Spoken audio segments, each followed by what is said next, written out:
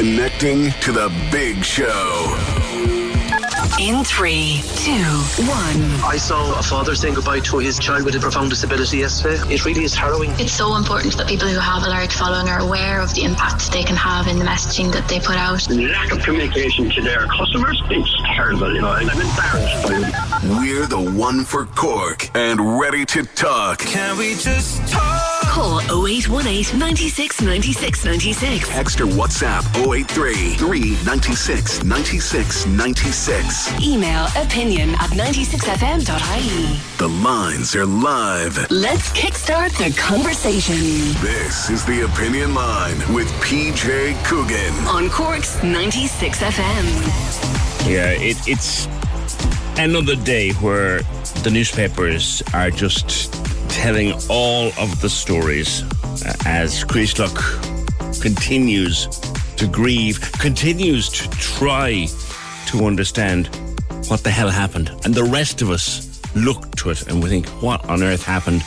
And how could it have been any of us at any time, anywhere, any garage in our country, just to pull in for an ice cream or a bit of money at the ATM or a coffee or a sup of diesel or a birthday cake for your mummy. And, well, you know the rest. Good morning to you, Tuesday morning. This newspaper's once again dominated by Creaslock. There's the front page of The Sun. A beautiful picture of Jessica Gallagher. Her funeral will be one of the first. There were two today, one at 11 o'clock, one at 2. Hers will be one of the first. The Irish Independent brings us pictures of the vigils that continue to be heard.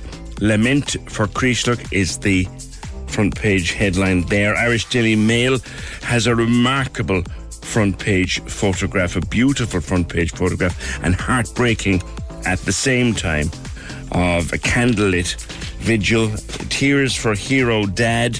This is a really sad story. One of the victims, James Flaherty, his little boy was in the car and was going to get out of the car to come into the shop with his dad, but for some reason his dad said stay there, and he'd lost something. He was fishing around in the car for something he'd lost, and he's alive to tell the tale.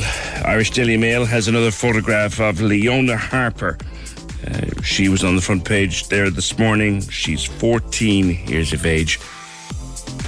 All your papers again, full of it.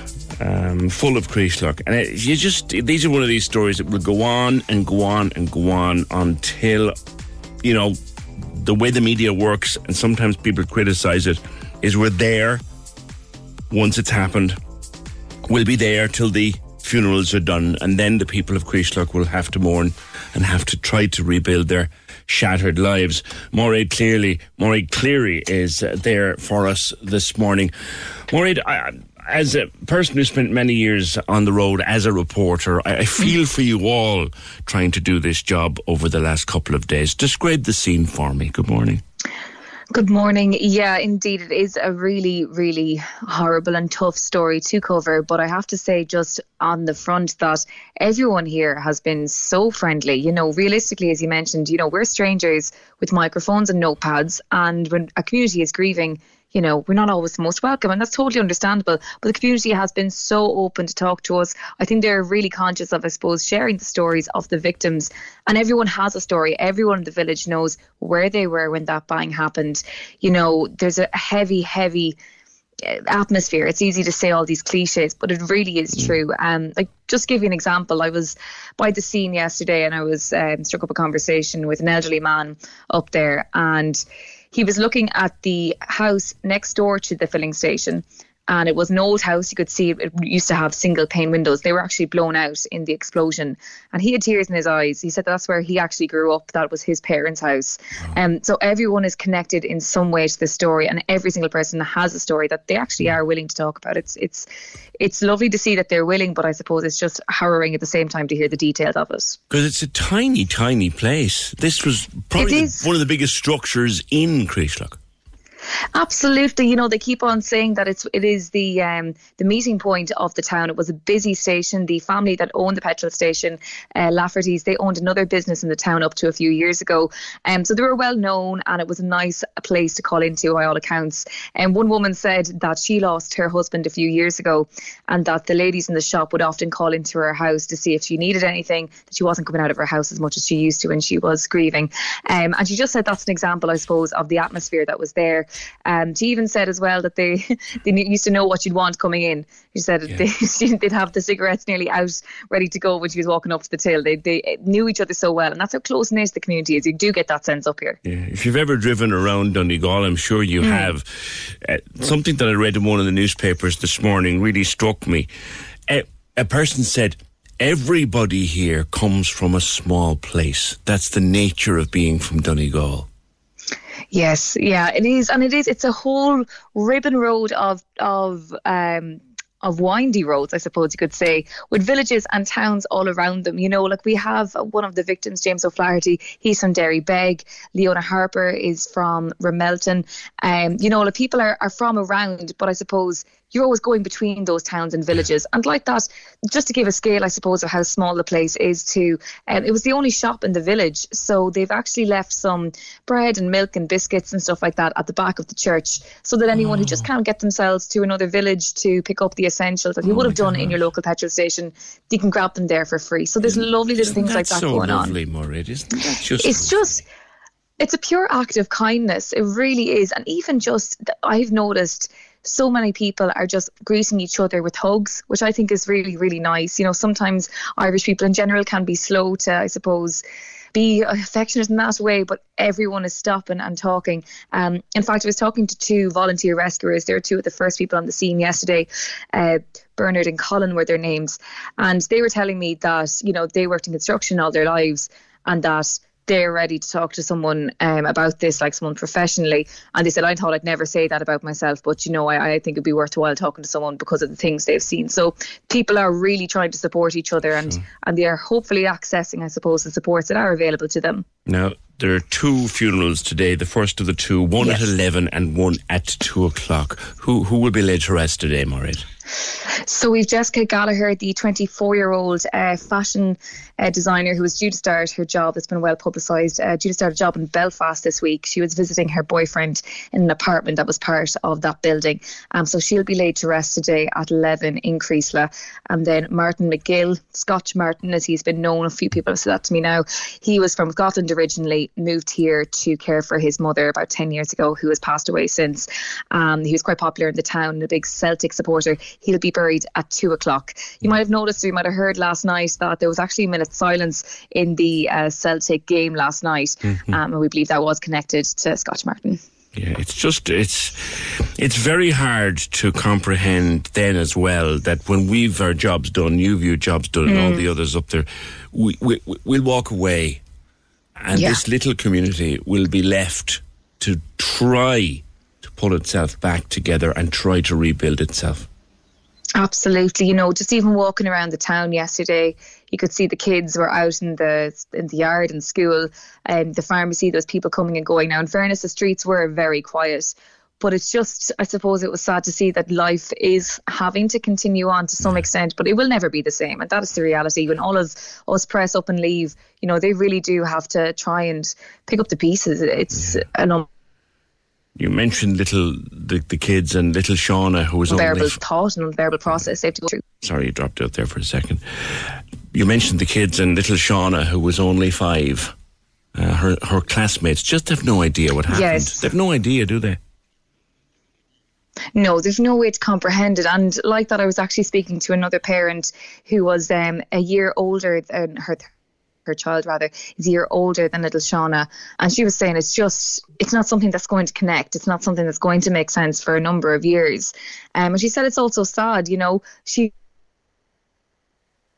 you know, disclosed to me that she hopes isn't the child's first memory, you know. That's the other side of it. Yes. That she hopes is how this is what's, going to mark her for the start of her life. There's a whole bunch of different impacts. It's such a domino effect from this, and it is so widely felt. I'm staying in Dunfanaghy, a village around 5 minutes down the road, and it's completely felt in this village in the same way it is in Creeslough. Yeah, Dunfanaghy, I know. Creeslough, I've never been to, but there's beauty everywhere you go in Donegal. Beautiful, beautiful people. Lovely, lovely people. Lovely people. That's actually, someone made the comment that the scenery is only matched by the people. You know what I mean? It's beautiful. It's a beautiful county, rather. But the people have been so open and so welcoming. Like I said at the offset, I totally understand if someone doesn't want to talk to me or anything like that. But so many people have just struck up a conversation. And like that, it's not always, about getting the story. It's just having a conversation with people. Yeah. People do want to talk about it.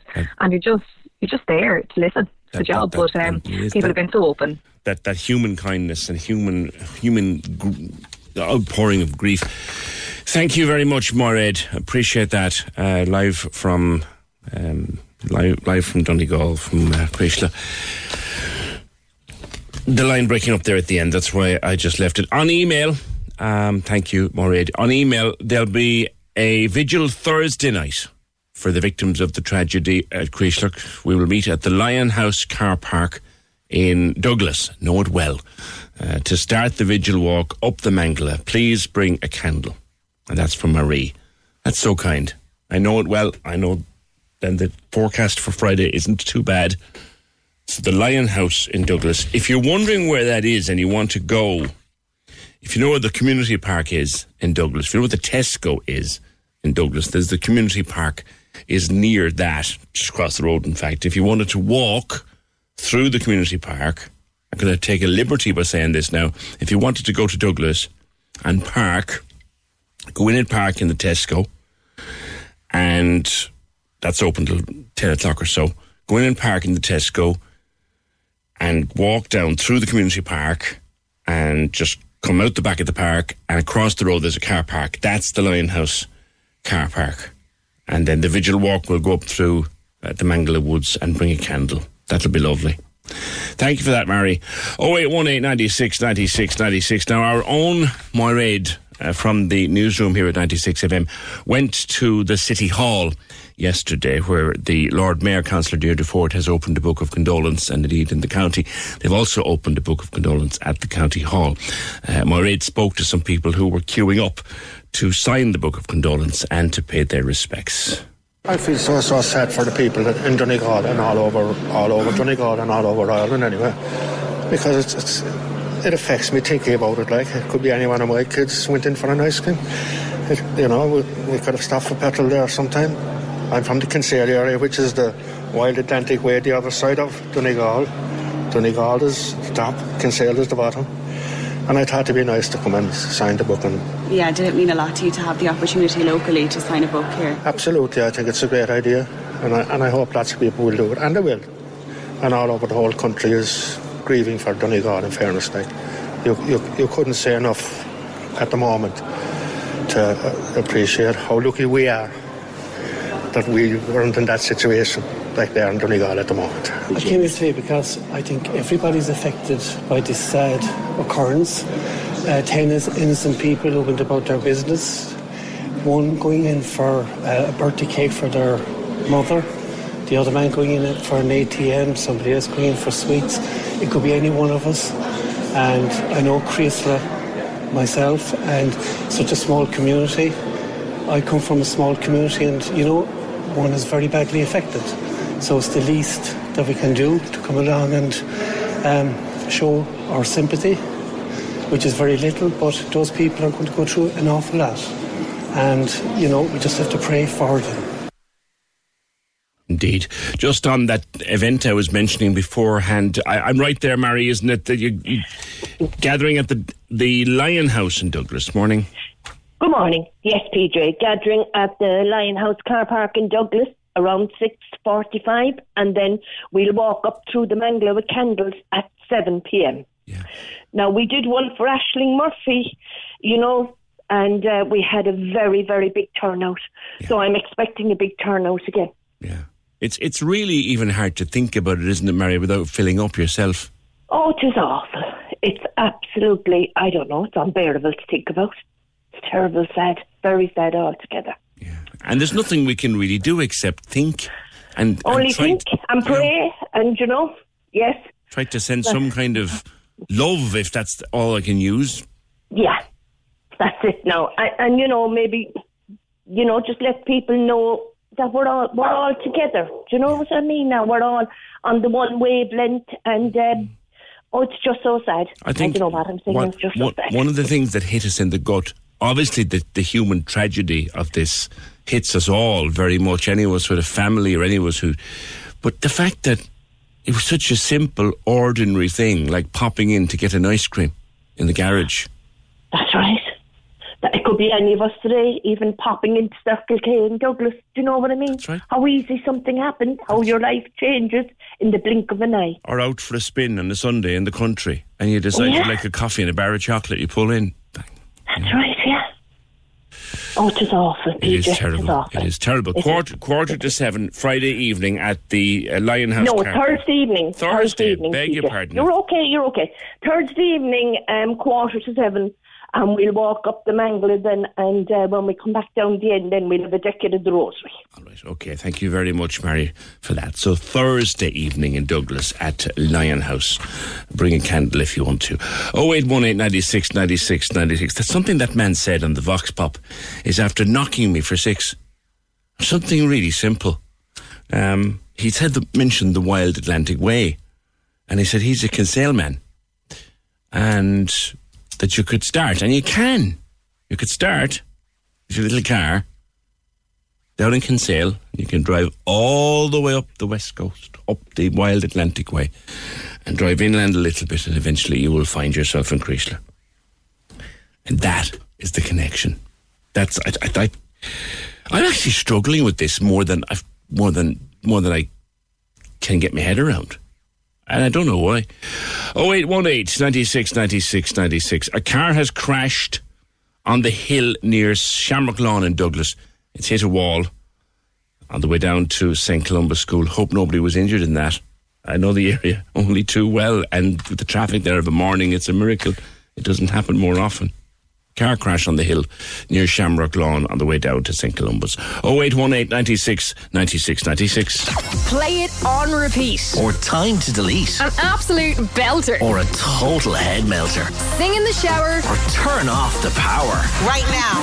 I want something new. Choose the music on Cork's 96 FM for the chance to win €1,000. €1,000. Boom, boom, boom, boom, like that. Have your say on the Munster Music Survey, and the cash could be yours. Go to 96fm.ie right now. Click the survey link and tell us what you think. Right now.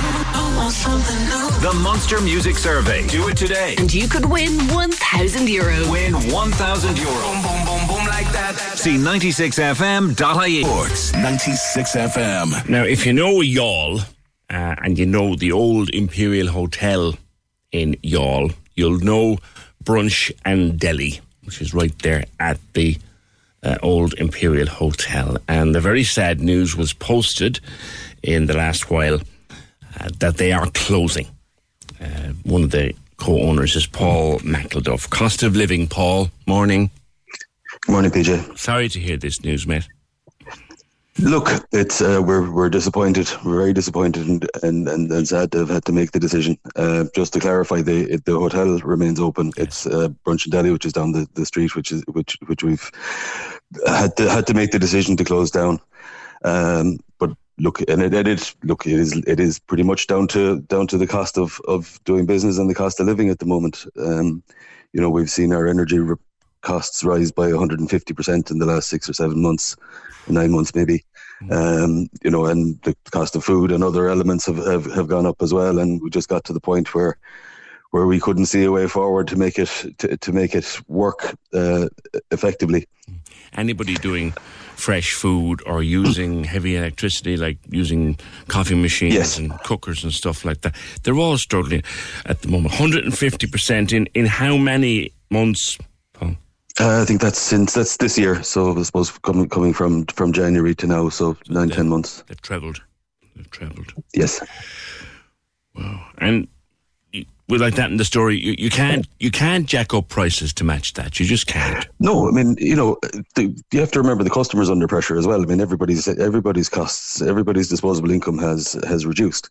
So I mean, it's not as simple as just passing on the cost. I mean, there's only so much you can charge for a cup of coffee or a fry without deeply upsetting people, and rightly so. I mean, there's a price point for these for everything.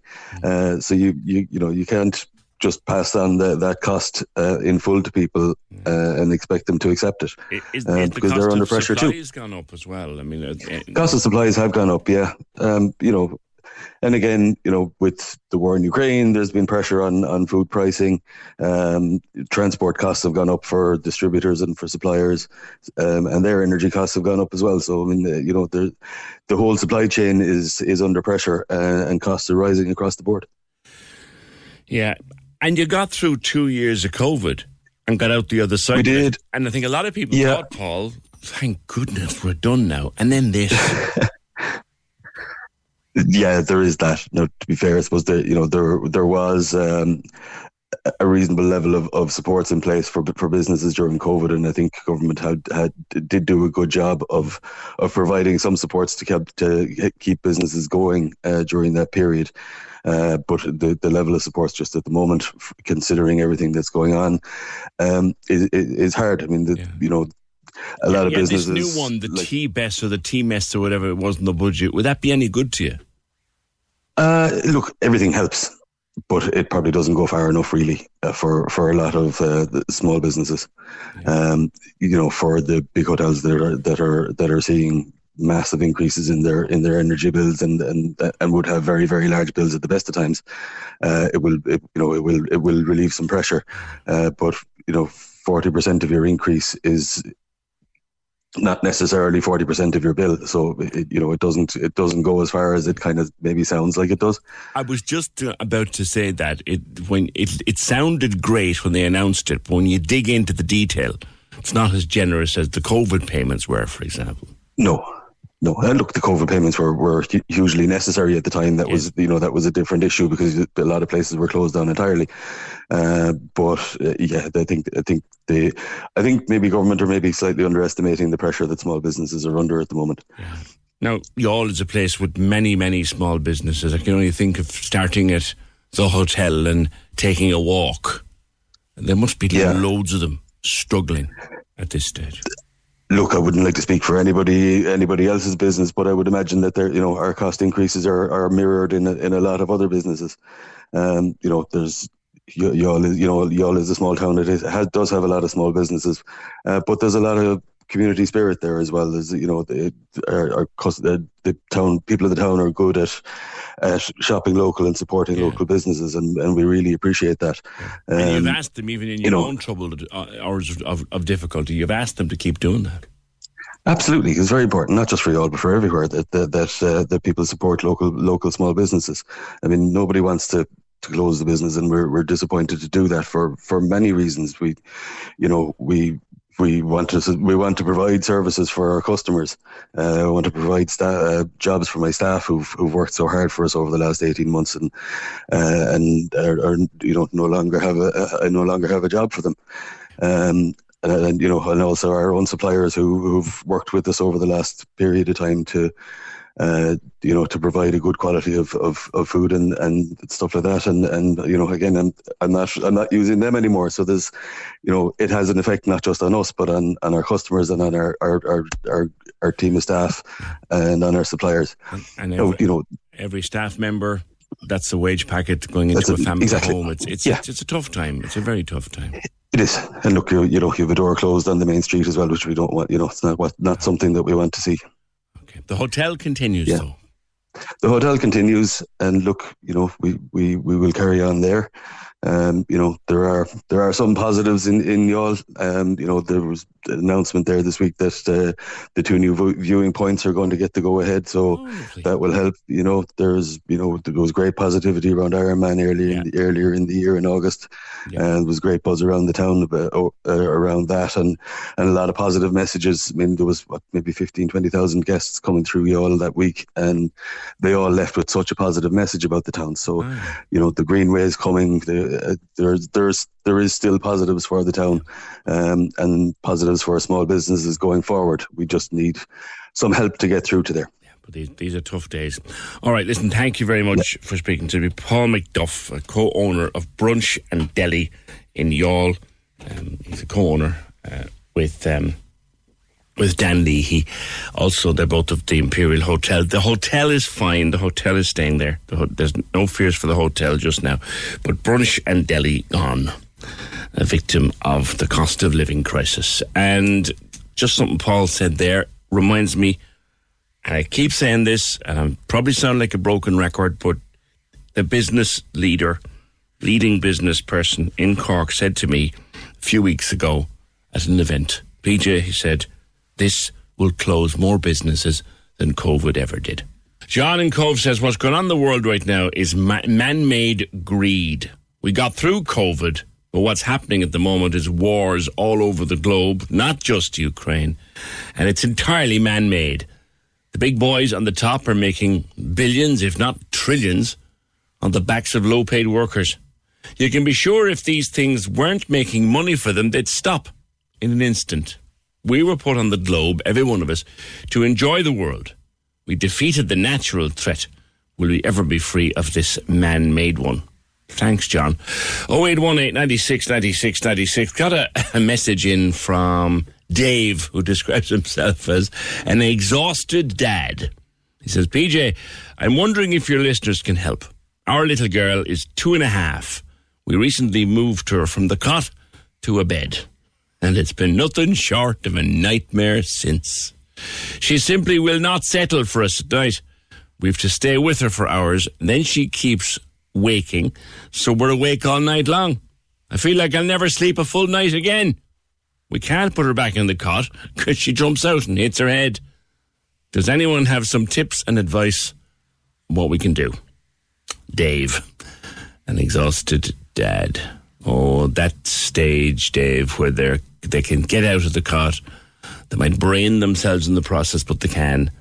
And then you put them into the bed and they won't sleep in the bed. Oh, I think we've all been there. We have all been there, Dave. You poor old devil. Lucy Wolfe, sleep consultant. Morning, Lucy. Good morning. How are you? Good. We have all been where Dave is. Oh, absolutely. And I suppose the exhausted parent would be my speciality, unfortunately. Yeah. It's a stage they've got to go through, taking her out of the cot and putting her into the bed. It is a stage that we all at some point will go through. I guess, and I understand from Dave's email that there's a safety issue at play. And we'll talk about that. But generally speaking, I would be of the mind that as long we would keep our children in their cots for as long as possible. Yeah. So I tend to have a little bit of a guidance around that I would suggest that it's best if we wait until they are potentially toilet trained. Mm-hmm. Okay. It is also potentially best if we wait until they are nap free. So nappy free. And then maybe nap free. And most children, not all, but most children will no longer be napping by around 3.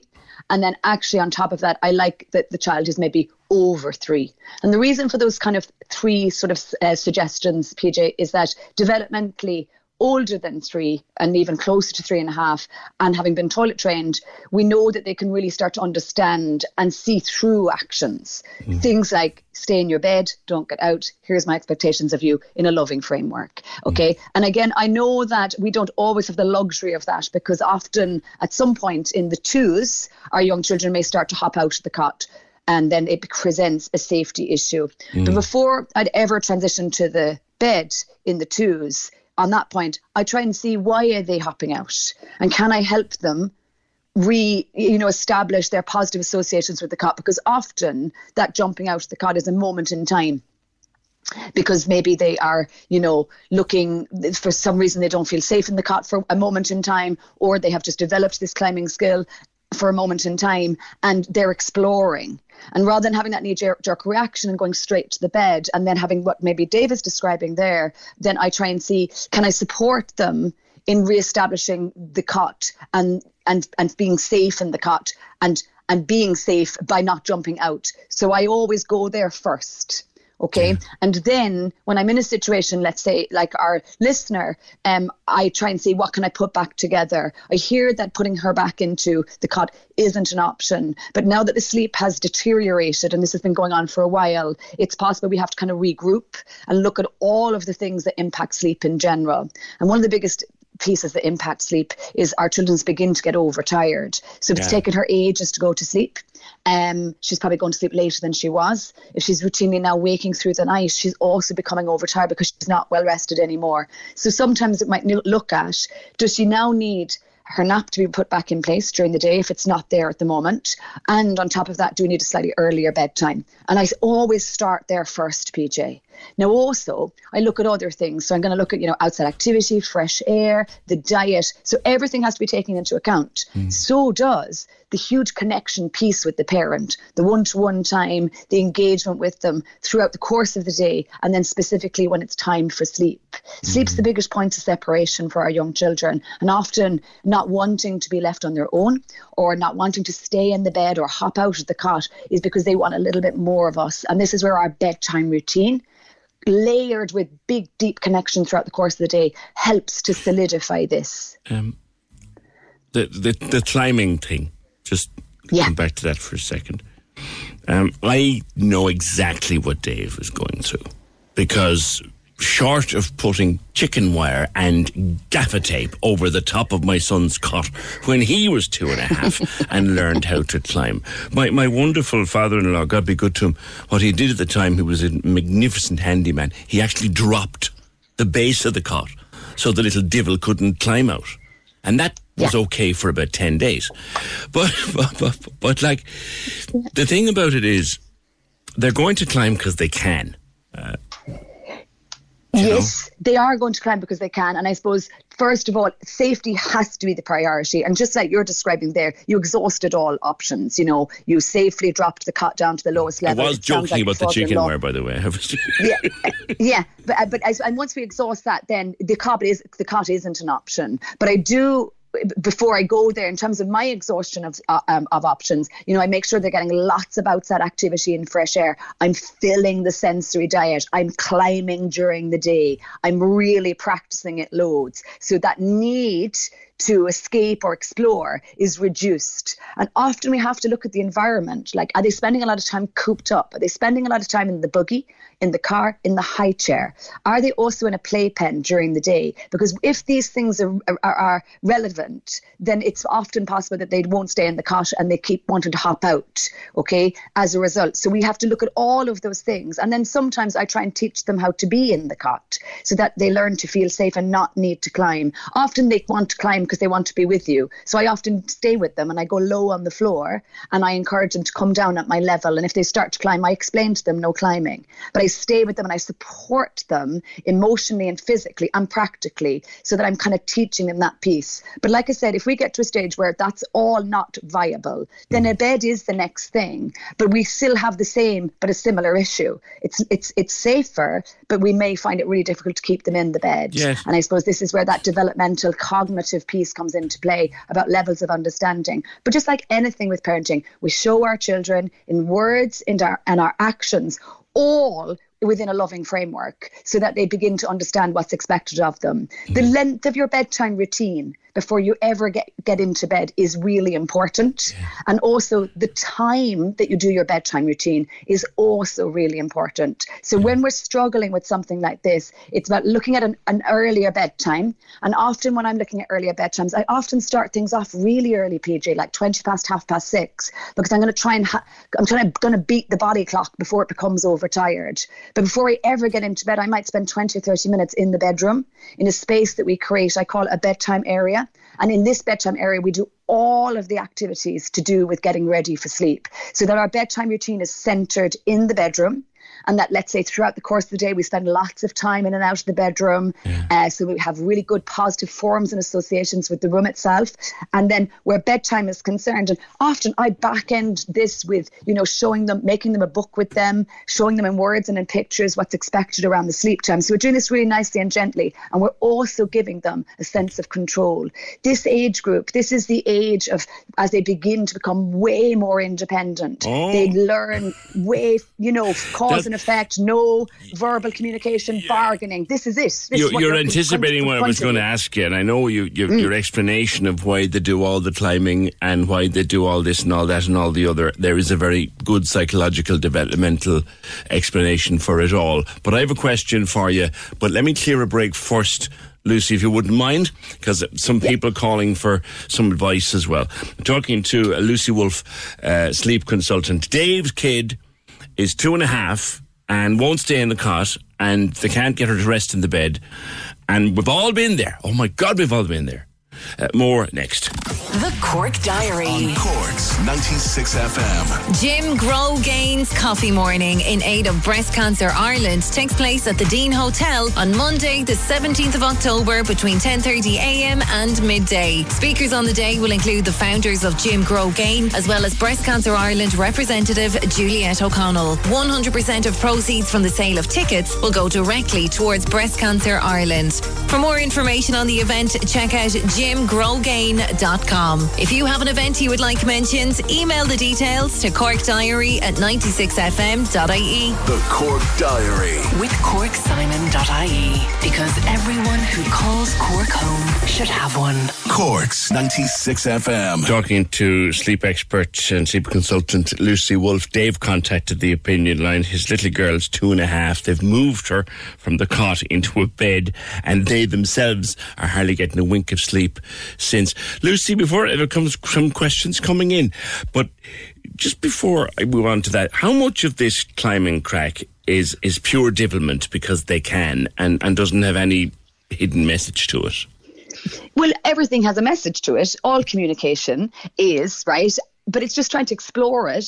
So we're trying to exhaust the different avenues that we've already discussed. And I suppose as this particular child, as this age group begin to, get a greater sense of self and higher level of independence, we see this. And I suppose we embrace it and love it for what it represents. It's maturation. And that's really important. How we manage it is the next thing. And I suppose we started to talk about there, like kind of having that logical and linear process towards sleep time, trying to avoid overtiredness, because overtiredness heightens that exploration concept. It puts a child into a second wind dynamic, which makes it really difficult for them to get to sleep in the first place. So even just briefly, if we kind of have a bedtime routine that happens in the bedroom but not in the bed, yes, so that there's a separation between preparation and going to sleep. That's really important. And then that bedtime routine itself is long enough with plenty of opportunities for deep connection with the child and the parent. And that's reading, engaging, chatting, lots of physical contact, lots of eye contact, so that before we get ready for separation, they're feeling calm and regulated as a result. And then when the lights go out, then we get into the bed. And I suppose to begin to help this transition with someone who won't stay in the bed at the moment or is finding it difficult to get to sleep and won't stay in the bed, I put the parent beside the child, so sitting beside them and using my stay and support approach, because that's what they need. They need support to get to sleep. And once that situation is all calmed down, which it will be, when we bring forward bedtimes and when we lengthen bedtime routines and when we look at all the external environmental factors that we've talked about already, and then we support them to get to sleep. Over the course of maybe 2 weeks, we can then phase the parent out of the room, and we repeat the same exercise overnight so that they can start to stitch their sleep together one more time. Now, it's difficult because we're all tired, but again, we're looking at improving things, and with any improvement, exercise, often things get a little bit worse before they get better, but they absolutely get better. Often parents need a plan, PJ, to help them go through it, because sleep is multi-dimensional. Childhood development is multi-dimensional. multidimensional. And as a result of that, it's never just one thing. I have a series of online courses that might be helpful to parents that they can download and begin to implement. And that can sometimes be a good way to try and, distill the information quite quickly for themselves, and then start to put an action plan in place as well. Couple of questions that have come in. My child cries regularly at 3 a.m. I started bringing her into the bed with me. Now she does it every night. Have I created a nightmare? She won't go back into the cot. That's from Katie. And, whenever we hear about something that's happening in the night, it is generally a symptom of something else that's going on. Does that make any sense? Of course. So the waking in the night is just a symptom, and our job is to try and figure out what's contributing to that. Often the waking is initiated by either what's described as an association. So if the child requires intervention to get to sleep, so let's say they rely on a bottle to get to sleep, hand-holding, patting, cuddling, nothing wrong with any of those things except the way sleep itself operates. They often might need that to be repeated through the night, which means they waken and they cry at certain times. And then we do different things to support them back. And if we start bringing them into the bed, for example, an expectation loop begins. Yeah. So the waking continues as a result of that. So that's one reason why children wake in general. And again, there's loads of other pieces to the puzzle, of course. I know that you appreciate that. And also overtiredness is another reason. And overtiredness comes from a lot of different areas. So often overtiredness is when naps are not balanced. Yeah. So top heavy morning nap, weak second and third naps, or bedtimes that happen too late, or bedtimes that happen when your child has been awake for too long before bedtime. The biggest thing, the worst problem with overtiredness, Lucy, I think most people will identify it here. It's not like a light that goes on. You can't tell until you realise that you're in the middle of it. That's the thing.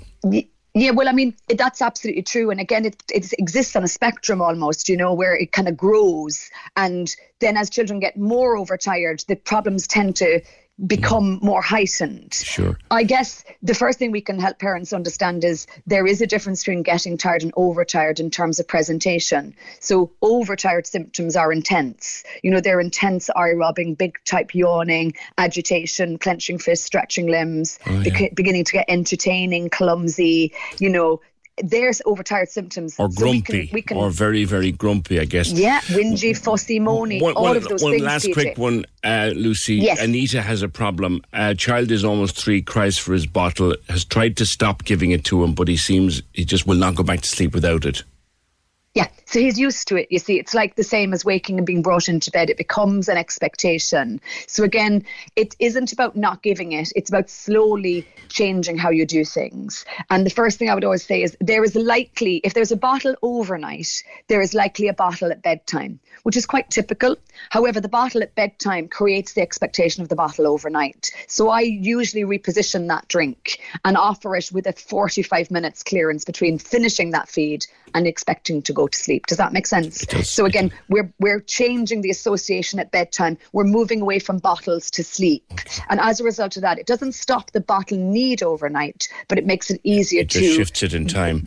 Exactly. And then we generally wean the bottle, so we reduce what's in it. So you can't go cold turkey. The body is used to it. The brain is used to it. Your child is used to it. And so we generally look to reducing things down. And whenever I'm changing things, PJ, I always use my stay and support approach. Okay. Where's your website? Where can we find your online courses? Because I know a lot of people are really interested in what you're talking about, as always. So, yeah, thank you. Sleepmatters.ie. You'll find everything about all my services, my books, my online courses, and my one-to-one consults as well. And I'm really active on social media, and I'd love for people to join me there as well. Lucy, we'll talk again because these are ongoing problems. Sleepmatters.ie is Lucy Wolfe's website. 0818 96 96 96. I hope somewhere in there is a solution for poor old Dave. The lines are live. And we're ready to talk. Can we just talk? Call 0818 96 96 96. Text or WhatsApp 083 396 96 96. Email opinion@96fm.ie. The Opinion Line with PJ Coogan. On Cork's 96 FM. Yeah, your next chance to win your way to see Harry Styles in Rio on the 8th of December between 11 and 12. I'll drop a Harry song. And when you hear the Harry song, you text or WhatsApp your name and the word Harry to 083 083 96 96 96. I'll have a question for you. And if you can get the question right, you'll go through to the draw to be the winner of Sun, Samba and Styles on Cork's 96 FM. Dropping that Harry tune between 11 and 12 today. Wait till you hear it though. Please wait till you hear it. Because anyone who texts in before I play the song, we don't take any notice of the text.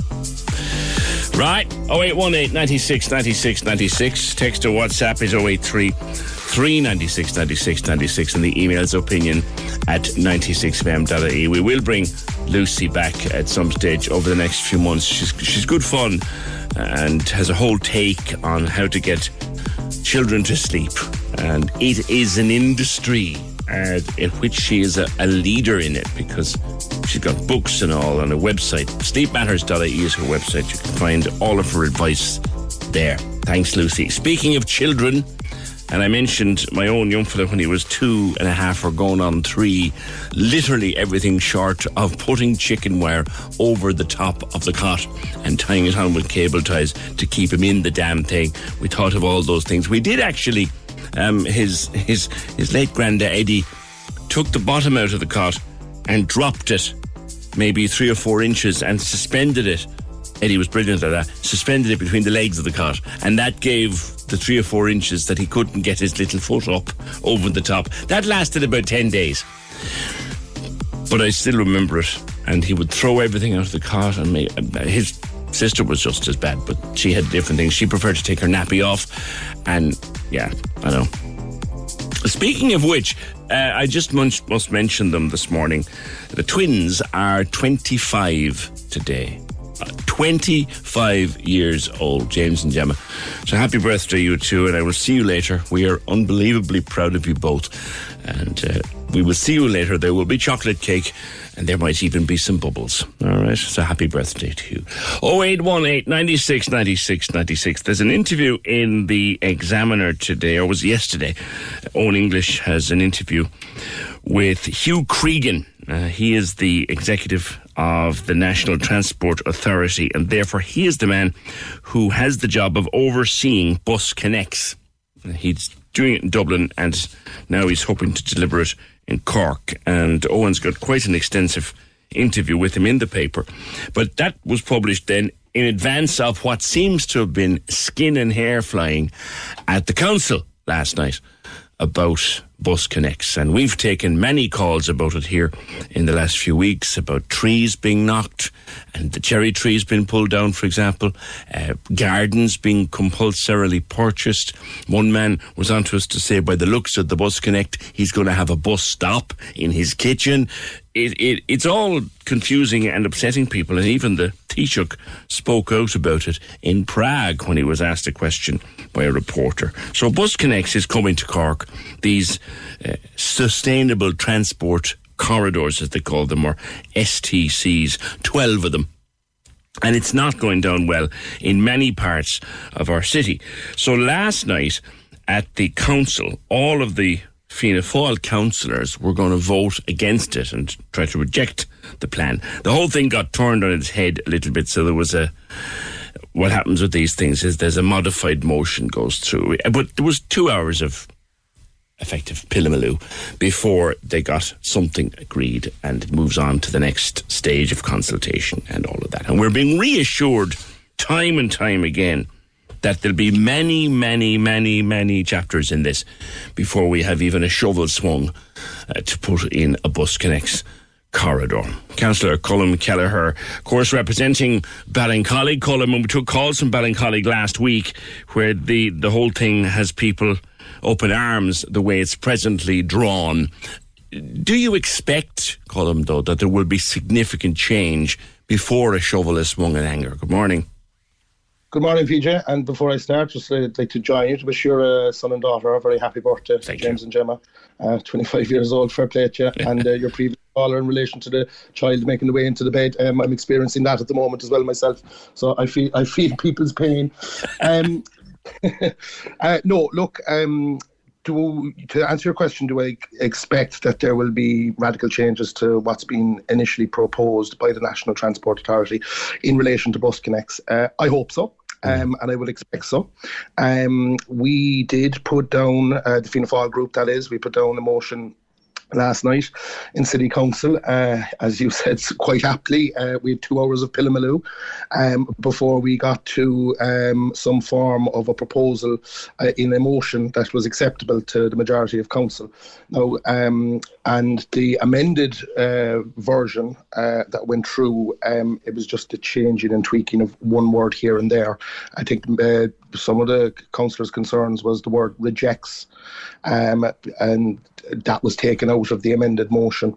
And I think that, there may have been a misconception or maybe a possible misunderstanding in the word, that would have thought that if we say we reject Bus Connects, that's it, it's done and dusted. Far from it, far from the truth. Our motion stated that this council rejects the present proposals as announced by the National Transport Authority, and the amended one just said supports extensive revision of the proposals. So look, it's really just tweaking of the initial opening remark. That's political posturing. People wanting to be on the right side of it when everything gets sorted out. We all know that. Exactly. No matter I speak of no matter what party you're in, there's a bit of that goes on. But I think that the people that I've spoken to on this show in the last couple of weeks all have very major concerns.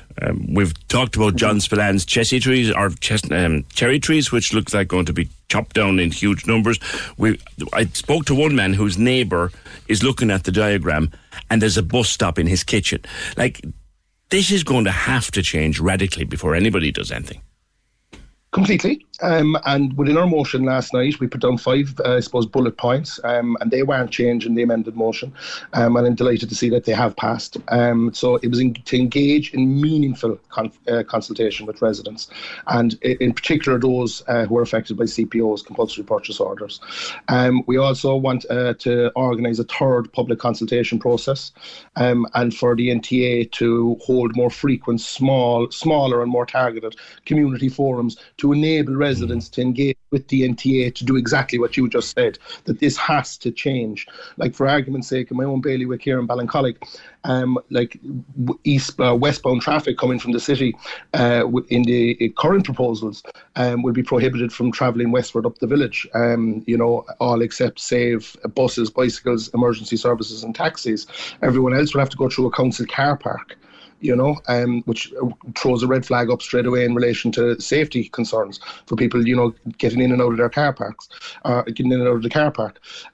They're taking away on-street disabled parking on the main street. Now, we have 3 pharmacies in the main street here in Ballincollig. We have opticians, we have numerous doctors. So it's seriously discommoding people. And as you said, they're putting, in one instance, a car or a bus stop through a fella's kitchen.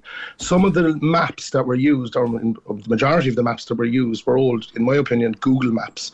In one instance in Ballincollig here, a proposed section of a CPO is going through a building that hasn't actually been built yet, that was granted planning permission by Cork City Council. So there's a lot of discrepancies and inaccuracies in the initial plans. And it was said on the council floor last night that, the NTA have met with people and they've said, okay, well, look, we'll give you a little appeasement here and we'll give you a little appeasement there. No member of the Fianna Fáil party has had any indication similar to that from the NTA. Other members have, but they may have a direct. One of the concerns that people voice, Colm, and they voice it very freely and very openly, and it's this: you can have all the meetings that you want.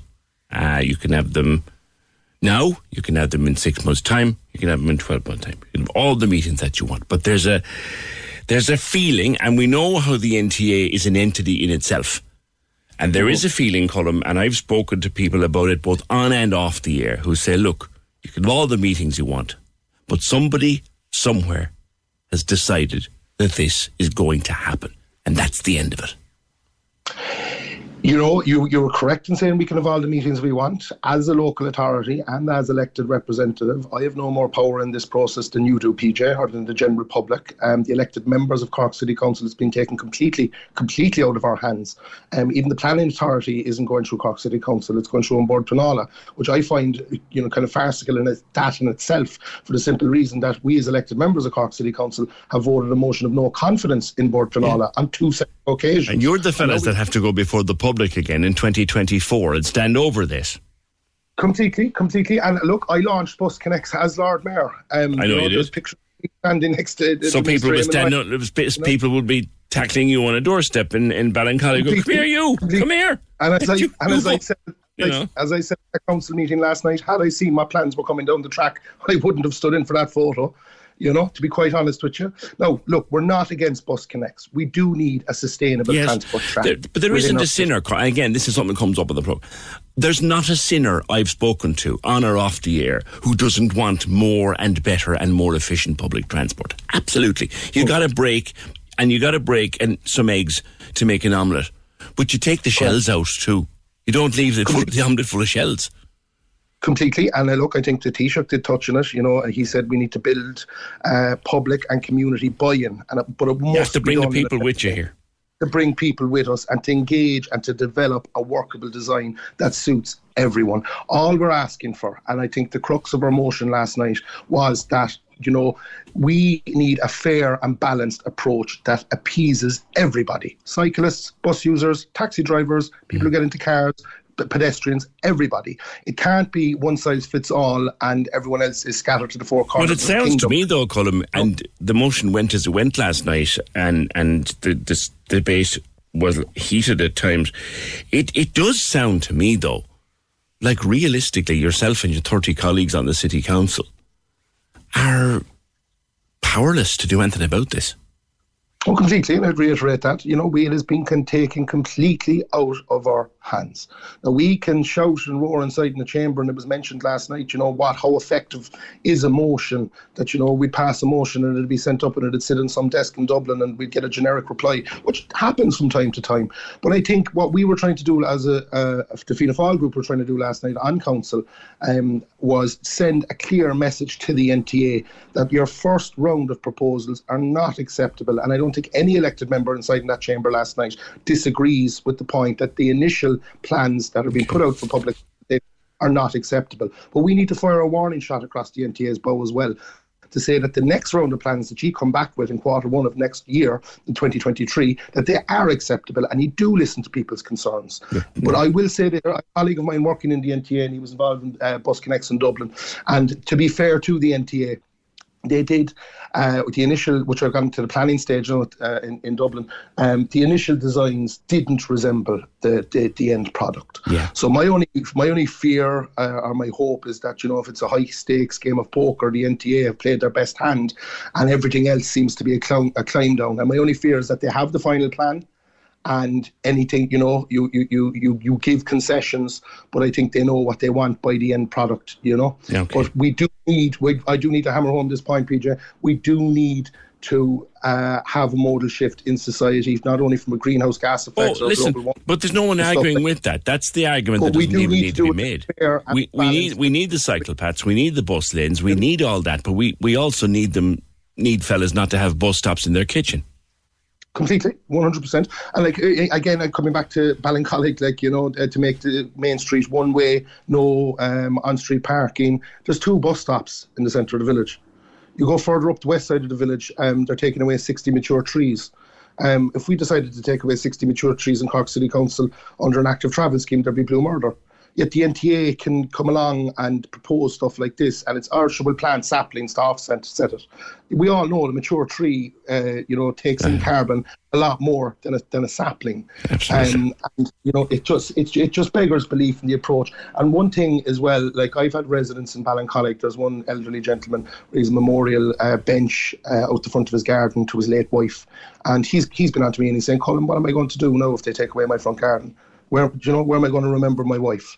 And that's just a microcosm of an example. But that's the kind of simple humanity that people care about, and it's so important, and it has to be addressed. Colm, I'm going to leave it there because we'll be talking about this for a long time to come, I suspect, but appreciate you taking a call. That's Councillor Colm Kelleher, former Lord Mayor, of course, the man who signed off on this and stood in for the photograph before, I think, realising he was utterly powerless to do anything about the drawings as they've come down.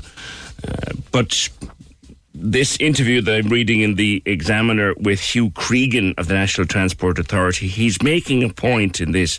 He said, ongoing dialogue is the key to solving the issues, and they will sort these problems out.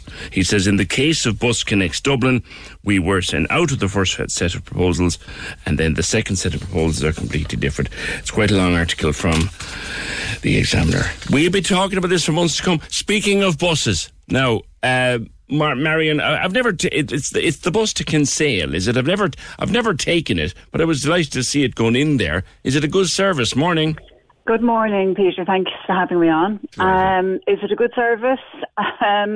It's a reliable hourly service, but it is always anybody getting on from Cork really has. They're trying to get on. Well, first of all, they have to join a long queue at the very first stop, which is down a side street at the back of a homeless shelter at the back of the Clarion Hotel, if you know the area. Yeah, Anderson's Quay. And, well, it's not quite Anderson's Quay. Does it not go from the bus station, no? Doesn't go from the bus station, no. And it's this side street down the side of the Clarion. Yeah. You know, there's a random stop there with no shelter.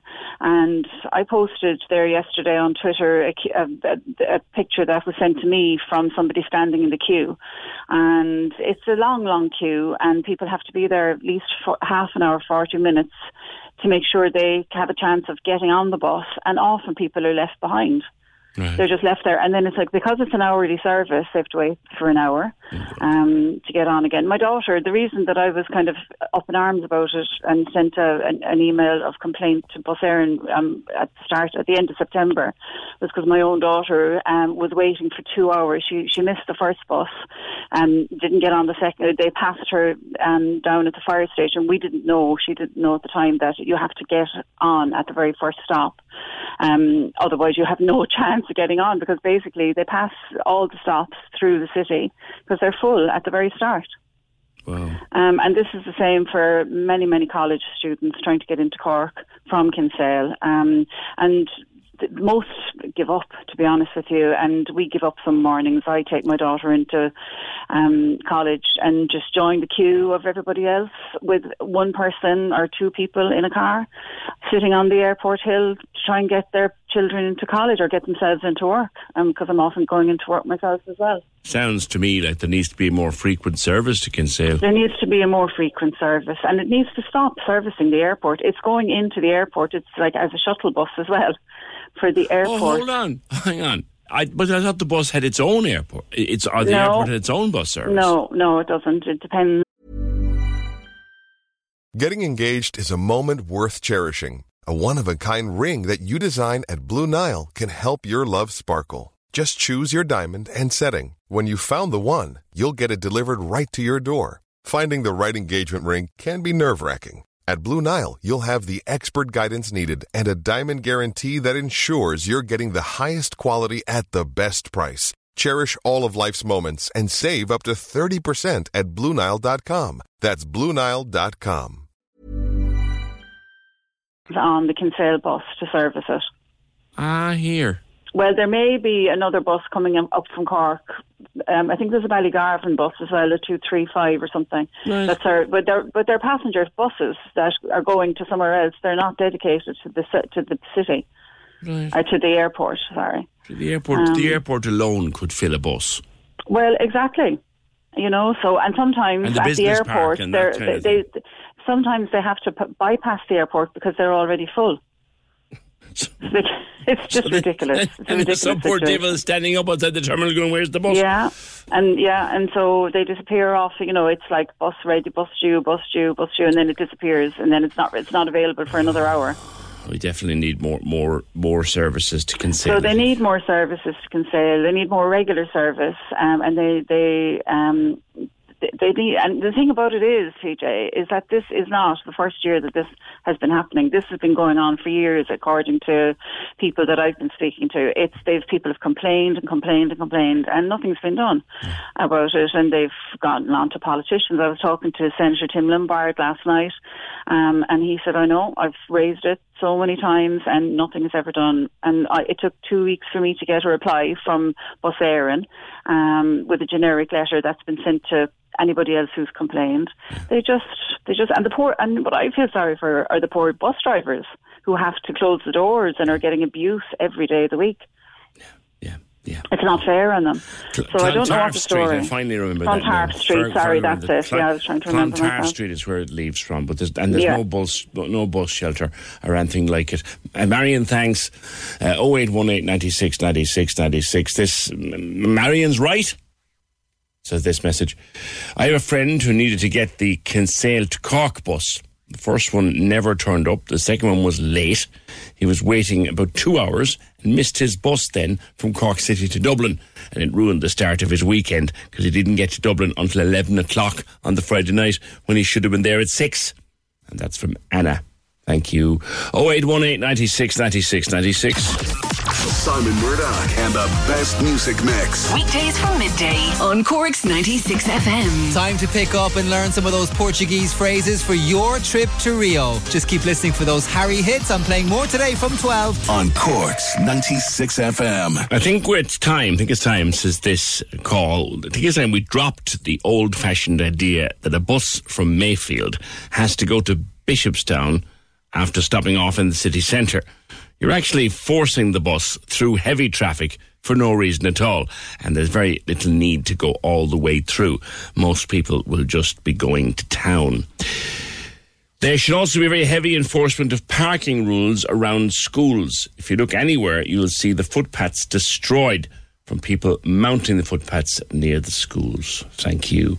0818 96 96 96. Now, Mags Tobin, good morning to you, and I'm so sorry to read and to hear about your situation. Hi, Peter.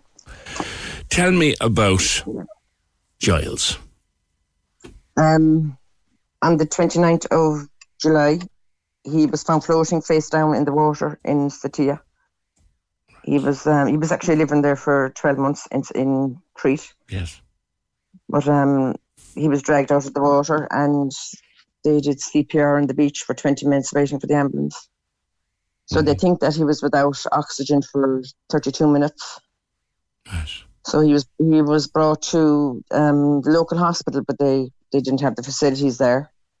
So they did no air ambulance. So they brought him to our helicopter and things. So to go down through the mountains, by ambulance, 2.5 hour drive. Wow. So he was in life support there. He was the ICU there. He was there for 6 weeks. It's in Heraklion. He's now in Heraklion, yeah. He is now out of ICU. He is in a normal ward there for the last 4 weeks. Yeah. But his situation now is not good. He's in a vegetative state. Yeah.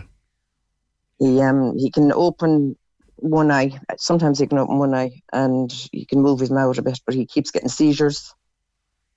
Epileptic fits. He's on 4 different lots of antibiotics now at the moment because he's a urinary tract infection now since yesterday. He keeps getting infection after infection. It's terrible to see. We were over twice. We were over when it happened first. We were there for 12 days. Yeah.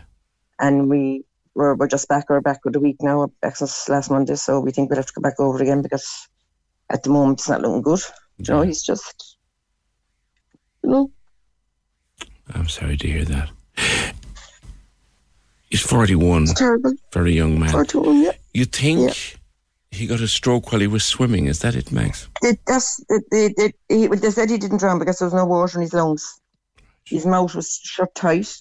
They said that either he had a stroke or a leptic fit, which really never had any of these problems before, I know. Yeah. So they can't tell you because there's so much damage done to the brain from all the seizures and the lack of oxygen that they can't tell. No doubt they're doing their absolute best. They're brilliant over there, and in fairness, they actually are brilliant. Yeah. We just want to get him home, what time he's left. I know. You said you were over there. No. You probably spend hours and hours and hours with him. Yeah. Did he? And you said that he opens an eye. Does he have any notion that you're there, Max? No. Nothing at all. There's no brain activity. No. He was too long with that oxygen. It was 32 minutes, That's so sad. They reckon he was 12 minutes in the water. We don't know how they know that, because You see, when he was floating down, you see, they thought he was snorkeling. Yeah, of course. You know, and then the child actually that found him.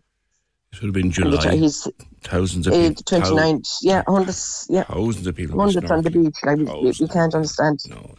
We actually went down to where it happened. So you know, we couldn't understand how it happened. So you're trying to get him home, just so you can put him into a hospital here. And Yeah. But what time is it? We don't know. He don't have. At the moment now, he actually had a very bad weekend. This is the worst weekend he had. The doctors, they can't say, but he said there's not a whole lot left in him with all the infections. They said that he could eventually get sepsis and his organs would fail, and that, you know. I know. They said first when we were over that he actually couldn't travel with the infections. Yeah. But now, that was on the Tuesday, but we went down then to City where he lived. We were down there for 2 days because he packed up his apartment and that. And we came back on the Thursday and they said, look, there's no more they can do over for him, take him home. But he has to go by air ambulance and doctor and nurse and that. Yeah. So we have to fund that ourselves, you know, which is crazy. Has he any insurance assistance for that or anything like that? No. The hospital rate is over because that's sorted, the hospital. In Heraclin, that's sorted, that's okay. Now, there's a GoFundMe going, which is just over 17,000 in it. Have you had any estimate as to what an air ambulance operation might cost? Yeah, we're actually pricing them there at the moment, and there's the cheapest one now it's actually €42. It's in Belfast, but that's not ambulance transfers. That's just the flight. You know, it's not ambulance to flight. It's not ambulance to air ambulance, or it's not, you know, drop off in Cork, we'll say. You have to supply your own ambulance, you know. Okay. There's one actually, all right, it's 48,900, 49,000, you could say. They actually do the whole lot, everything, you know. So. You discussed at one point, I think, turning off his life support. We asked when we were over there the first time, and they said that they can't because his heart is still beating. Oh, but he wouldn't like to live the way he is. You know, he's a vegetable. You know. I know. We don't want him living that. I know. Yes, I'm sorry. We don't want him like that either. You know. This is it's all right. He never did anything. You know, he was always good. You know. Yeah. Plaster and a snooker player, a decent snooker player. Yeah, great snooker player, yeah. Plaster, very good in his job. He always worked. Was he working out there? He was? He wasn't actually, you know, I'll tell you now, he was in England for nearly 5 years and he came home when, you know, COVID. And he was here for, I think it's around 12 months or something. And then he was after saving up his money and he went over there. He was already over there on the holidays before, but his friend lives over there. And he liked it over there, so he decided to go over. He was actually coming home on the 7th of September. Seamus picked him up in the airport. It's just happened then, like.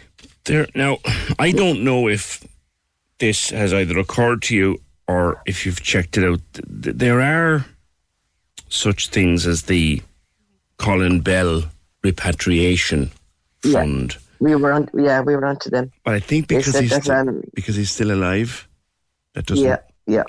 I thought that. They just repatriate the bodies, you know. Yeah. So you need to get the funds in place to get him home. Yeah. At the moment there now, I don't know about the rest of the week now, but at this particular moment in time, he's not actually fit to fly. We probably have to go over it again because we don't think he'll last. How quickly can you get there if you have to? Well, you see, you have to take 2 flights. You can't just fly straight there. We prefer to fly from Cork. It's easier for us to go from Cork. I would go from Cork then to Manchester then to Heraclin and everything. I see. You know, it's nearly a full day kind of travelling, really. I imagine. It's a good 4 hours to Heraclin, like. It is, yeah. It is, yeah. And the hospital, are you in contact with the hospital? Are they in contact? Every day. Right. Every minute of the day, every day, yeah. And I know that they're brilliant with language and stuff. They've got all that sorted for you, haven't they? They're actually with some of the doctors have very good English. Good. At first now it was hard, to kind of understand them. But they know now when I ring, they get a good speaking English doctor onto me, And they'll talk to you when you ring, will they? Oh, yeah. They put the cards on the table. They called us into the office there now last week and we were over. And they just said, look, they don't think, it's not, he wouldn't like to be living like that, and it's not, he's not going to last that much, Yes. It's terrible seeing him the way he is, he was always so active and everything. I know. Just lying in the bed. And he's not even fit to fly at the moment. No. I'd say maybe by the weekend he might be now going to see the infections, you see. Sure. With this new urinary tract infection now again, like he had in that last week. Yeah. This is a new one now again. He keeps getting, just one after another, he keeps getting infections. I can't comprehend what it must be. I'm a parent myself. I've adult children. It's their birthday today. Yeah. I can't comprehend, Mags, what you're going through. I just can't, girl. It's his birthday actually on the 20th. He'll be 42 of this month. It's true, It's so hard. Yeah, it's very, especially when he's so far away, I know.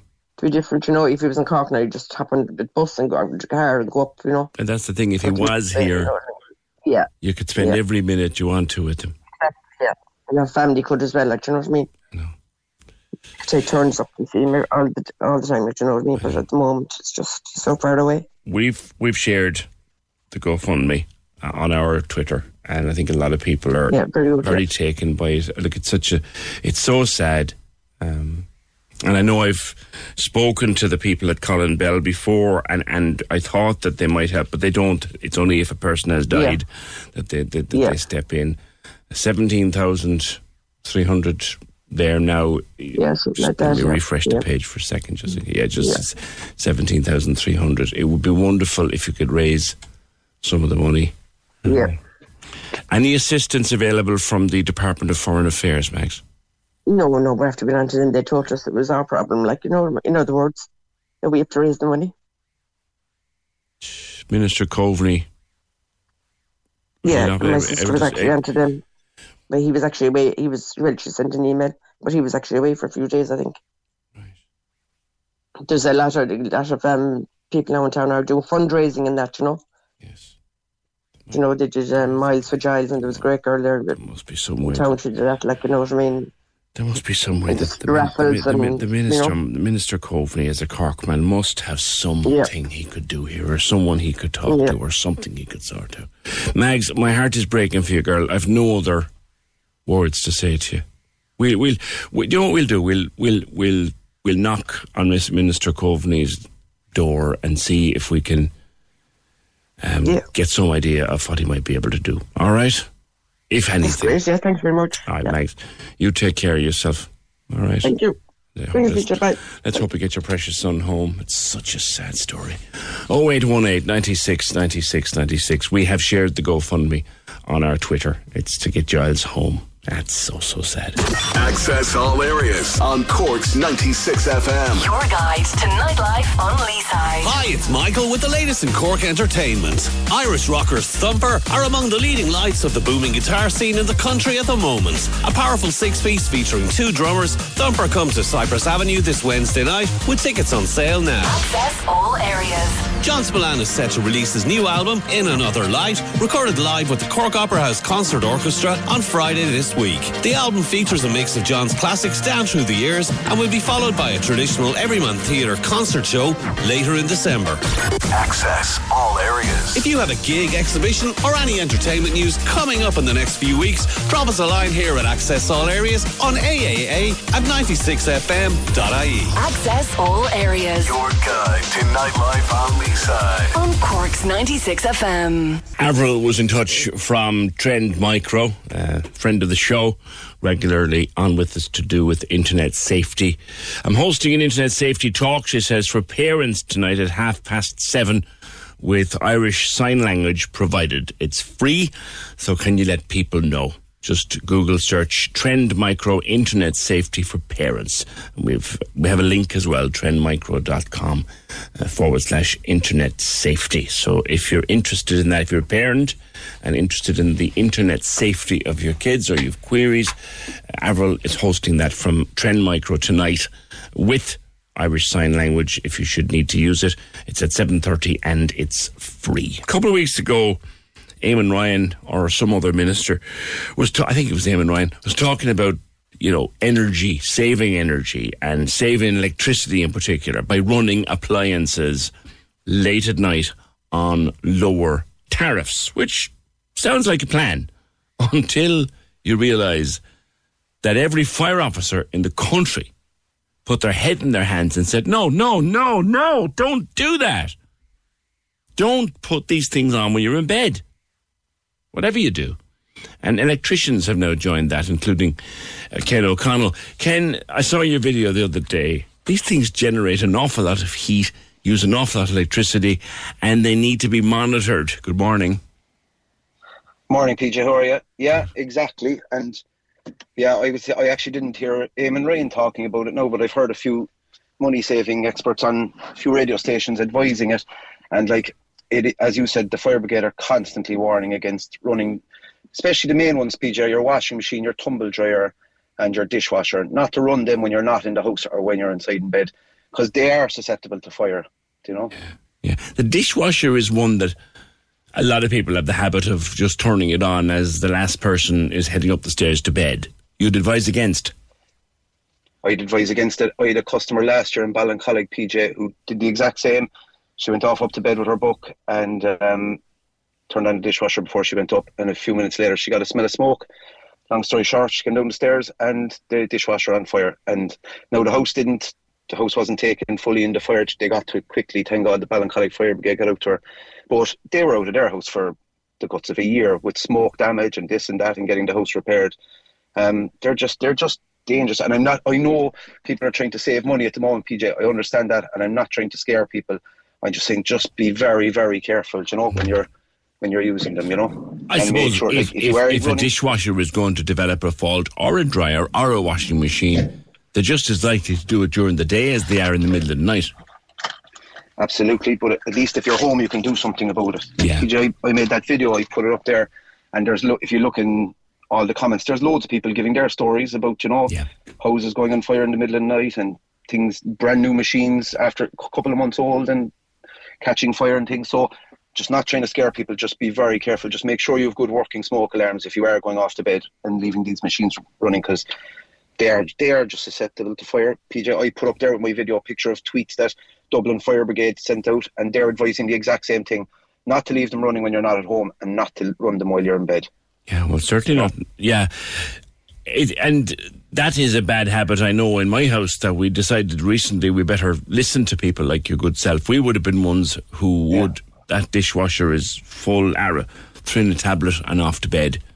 Not advisable. I know. Best to do it first thing when you get up, is that it? I think so, PJ. Look, each to their own, but from what I've seen from experience, I've rewired plenty of houses that caught on fire and had to rewire rooms that went on fire from these machines. It happens quite a bit more than people would think. And Ken, what's the reason? Is it that they consume so much juice that it's a risk? Yeah, they generate a lot of heat, PJ, and anything that generates a lot of heat is liable to catch fire. Again, the quality, you'd question the build quality of a lot of these machines as well. Things don't last as long as what they used to last before. They really don't. Tumble dryers, the lint that builds up in tumble dryers, like if they're not cleaned out regularly, that's a massive fire risk. It's just anything with a heating element, PJ, in your house. They're the things that consume a lot of electricity, but they're also the things that, can be dangerous, but especially those three machines, I'd be... Yeah. Well, I have another minute or so with you. Any ideas, quick ideas for saving money on electrics?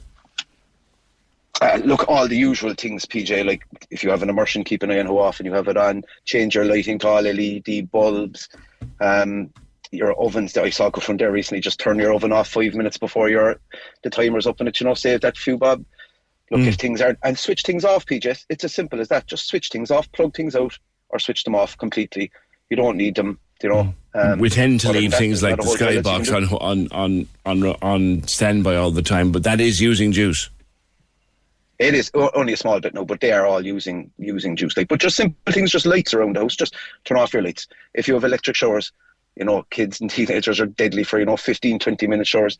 That eats your electricity. It's a big cost. And everyone's trying to mind the pennies. At the moment, just please be careful of those things, PJ. We don't want another tragedy. There's enough of tragedy happening in our country. We just don't. Just please be careful. Is all I'm saying. There's people giving this advice who have no experience. They haven't been the people who've gone out to these houses when disaster strikes. I'm saying it. I've seen it. The fire brigade see it a hell of a lot more than me. They're advising the exact same thing. Just please be careful with them, All right, Ken, good advice from one who knows. Electricians like Ken, do not run the dryer during the night. Do not run the washing machine during the night. Do not run the dishwasher during the night. Do not run any of them when you're out of the house. Always make sure you're there, because like Ken says, he's rewired far too many places where one of these things just went bang. Literally went bang and went up in smoke and takes your house with it. 0818 96 96 96. And please, to energy saving and money saving experts, would you ever check with an electrician or a fire officer before you advise on these things? Cork's 96 FM's Sun, Samba and Styles. We want to send you and a friend to see Harry Styles live in Rio. Live in Rio. It's not the same as it was. 5 nights in Brazil with flights, hotel, spending money and tickets to Harry Styles Love on Tour December 8th. You're so golden. Listen for the hits of Harry from 7 a.m. to 7 p.m. weekdays for your chance to win. We've been through all this late night talking, wine sugar. Win your way to Harry Styles live in Rio. Very excited to see you at the show. Find a place to feel good. On Cork's 96 FM. The lines are live. And we're ready to talk. Can we just talk? Call 0818 96 96 96. Text or WhatsApp 083 396 96 96. Email opinion@96fm.ie. The Opinion Line with PJ Coogan. On Cork's 96 FM. Yeah, we've had a couple of calls, people suggesting that the government should play at least some part in getting that lad home, Jonathan Tobin. His mum talking to there a while ago. They've raised about 17,000 on their GoFundMe at this stage, but they're looking at a multiple of that, 2 or 3 times that, at least 2 times that anyway, to bring the chap home.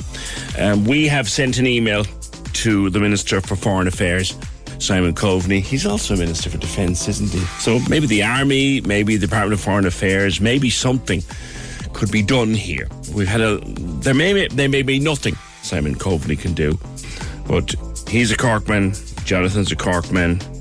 His mum is distressed and upset. They don't know even if he'll live out the week. He's very, very sick again, and he's not fit to fly today, even if they had the money to fly him. So we've sent it to the Minister, and we'll see if anything comes back. That's the best that we can do here.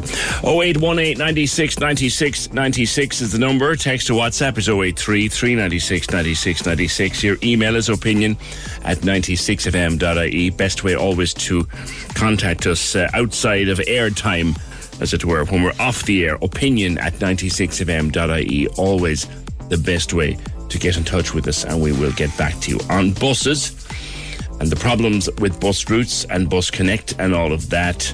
I'll come back to them, actually. I'll come back to those. I want to go to... there's another one from email to do with Jonathan, and I'll come back to that. But I want to talk to Etienne, who's visiting Cork at the moment and will be here for about another week and a bit.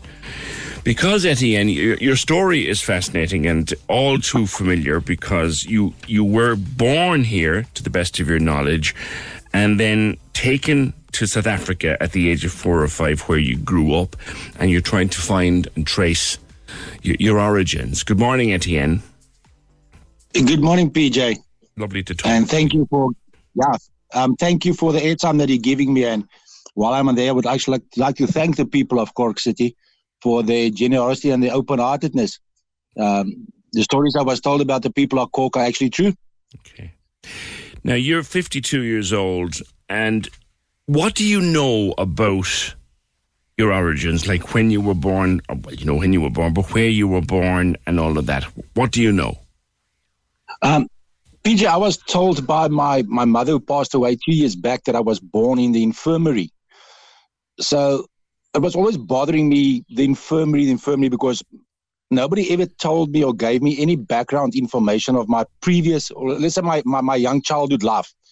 And when I asked them, they was usually shut down and say, you asked too many questions. And I left it at that until she passed away, and she handed me some documents. And during May this year, I just decided, let me take the leap of faith, get on an aircraft and come over to Ireland. And I came here and I spent 3 weeks here.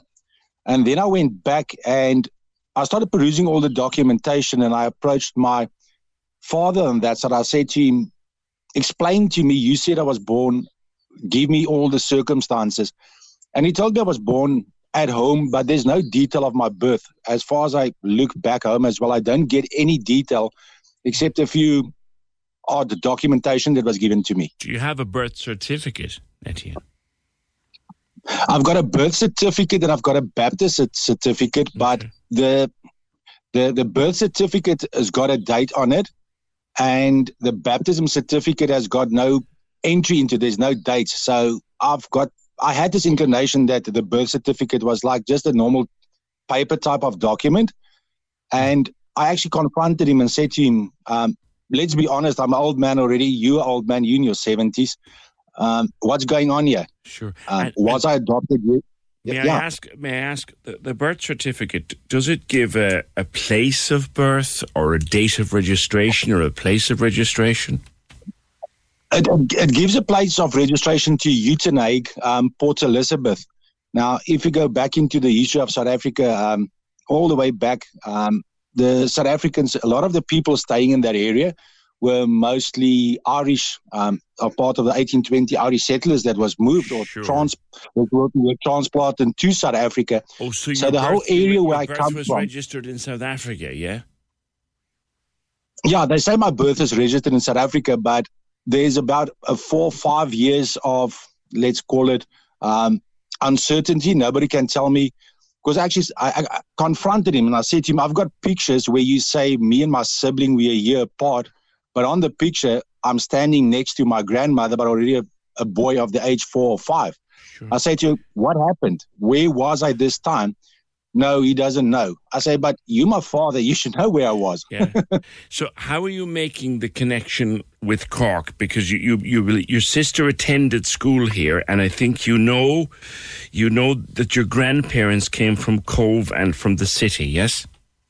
That's correct, yes. I directly sat with her before passing. We sat and we had a lot of discussions, and I said to her, where's grandfather from? Where's that family tie? And he said the family tie comes back to Cove and to Cork City. Okay. And I said to her, but what did he do? And she said by trade he was a boilermaker, and he was working in the railway at that stage. Okay. And I said, but his brothers? And he says, no, the whole family were actually boilermakers. So I started doing a bit of my own investigations, and I went on the Irish genealogy line, and some of the pictures that I managed to get from the genealogy history of Ireland. And I look at these pictures, I say, but these people, I know them. And she gave me a whole pile of photographs, old photographs. And as I went paging through the photographs, I said, but I know these people. And when I started connecting their faces to the photographs, I actually started building the little blocks. And when was it? 2 weeks back, when I arrived, I was sitting here at the bottom close to the passport office in Cork City, and I just said, let me take a walk towards Douglas. And I just took a walk of faith. And as I walked into Douglas, I got onto the old Blackrock Road, and something just drew me to the left-hand side, and I went into the now General Hospital. I say, this was a hospital, but where can I find the infirmary? And she looked at me and says, why are you looking for the infirmary? I said, because my mom told me I was born in the infirmary. Of course, that's why I'm in Cork. We did have a hospital, in fact, it's still there, called, at the time it was called the South Infirmary, and now it's called the South Infirmary Victoria University Hospital. So that, and they had maternity units there, so that could be it. Yeah. And that's when I started making the connections, and I went through all the photos, and I started looking at the photos, the emblems, because I got intrigued, so I started delving deeper into the story. And when I looked at the blazer of my sister, I saw on the blazer, I saw the emblem. Yeah. And I noted the dots, and I said, do you know what? I have seen this. So I went back and I walked up to Shannon Hill. And as I went past, and I said, but I took a picture of this when I was here in May, and I looked at the emblem of St. Mary's, and I said, but that's the same emblem she's got on her jacket. And I still remember before coming here, she said to me, she gave me all this, let's say, documentations and IDs, all the documentation that I had with me, carrying it May here, never knowing it until I went and sat it down. And when I'm now here again, sitting, and I started placing all of it out on the table. And I looked at the blaze and I said, but this is St. Mary's. And she told me she was in a Catholic school.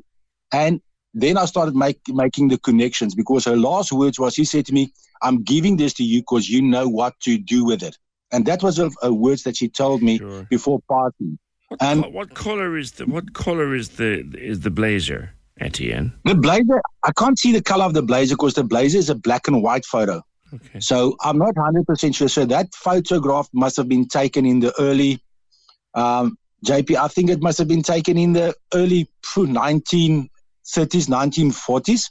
Right, okay. So I don't think they had color at that stage. No, they wouldn't have. Yeah. No, because do you have anywhere in your possession a document, Etienne, that connects you in any way to Cork? At this stage, I've got no documentation that actually definitively prove I'm from Cork. So at the meantime, the generosity of a lot of the listeners, actually, I've got people that came on board and is helping me in this investigation, because for one person, it's quite difficult to run around the city, because I walked out as far as Blackrock and I follow the routes that, it might sound funny to the listeners, that I walk routes that a normal tourists will not walk. And I said at one stage, I said, but I've been here, I recognize the buildings. And for me, it's strange. For me, if they say I was not born here, how will I recognize a building if I wasn't here? Yeah. And most of the buildings I went, and I looked and I said, but how I remember this building that I've attended in this building. It sounds funny. You know, I understand where you're going. You say that you know, or you have a good idea who your grandparents were. Have you had any success in locating, say, birth certificates for them? I've got baptism certificates. There were some of the documents that was handed down to me, and we are following now. The one that I've got is a paper copy, and the names that I've named in my article that went out, those names actually came up again, and we are tracing it all the way back now. And at this stage, even the addresses of some of the persons that were staying in South Africa was actually some of the addresses that I also was at. So the address where I was registered for birth. Yeah, because I'm thinking to myself, I know I've done a little bit of this on an amateur basis. I was an adoption advocate and still am for many years, and I've helped people with tracing and tried to. So if you can get all the birth certificates that relate to your grandparents, you can do things like trace whether they had siblings and all that kind of thing. You might find out whether you have some very elderly granddaunts or anything like that. To find, you just need to find something that pins you by way of a document to Cork. Yeah, that's the main aim that we are working towards now. At this stage, we've got a document that actually the one name was pinned down towards Dublin side. Yeah, it's it's a parish document of a registration of birth and baptism of one of my great grandfathers, and it seems they were 9 siblings. So when I attended the birth and marriage registration office down here in Cork City, in Adelaide Street, they also asked me, I've got the name, I've got some, let's call documentation. They would like to know the cinema. The problem is I've got 1 in 9 chances to pinpoint the correct one. Yeah. The thing is as well, okay, that something that strikes me as a bit odd here. Your understanding is that you were born here in and then moved to South Africa when you were 4 or 5. Yeah, 4 or 5. It strikes me, Etienne, that you must have an Irish original birth cert if you were actually born here. I'm positive there's one here. Same with my mom. When I compare the pictures between my mom that I was raised with, and I put a picture of me next to it, when I spoke to the one investigative person that's helping me. It's as if it's a splitting image, the two of us. Yes. And even my the people back in South Africa that knows me, when I put the two pictures, they say, "Who's that?" Yeah. I say it's my mother. They say, "No, it's your sister." Do you have your mother's birth certificate? She's got a birth certificate that was registered as well in South Africa, but at that stage it was prior to before South Africa becoming a republic. They were actually still the Union of South Africa, so that means they were still under the throne of the UK. Okay, no, because maybe I should have asked you this: were your parents South African or Irish, Etienne? I believe, and I fully believe, my parents was Irish. Why I'm stating that is, while we're in the house, usually, I always ask the question for my mom. I say to her, "Why do they treat me and you different than the rest of us?" And she always told me I must keep quiet. She says, "Don't make waves. The people are good to us." I say, "What do you mean they're good to us?" It's not a point of being good to us. It's being treated fair and being treated like a human being. And it might sound funny, because I said the one day to a certain individual, I say, "It's not good growing up and you need to sit in the kitchen on the floor and eat like a dog." I said, "I'm not a dog." And I went the one day into the house and I said, "I'm not a dog. Why must I eat in the kitchen on the floor? I'm a human being." I understand. You say your sister, you know that she went to school in Cork. She would have a birth certificate.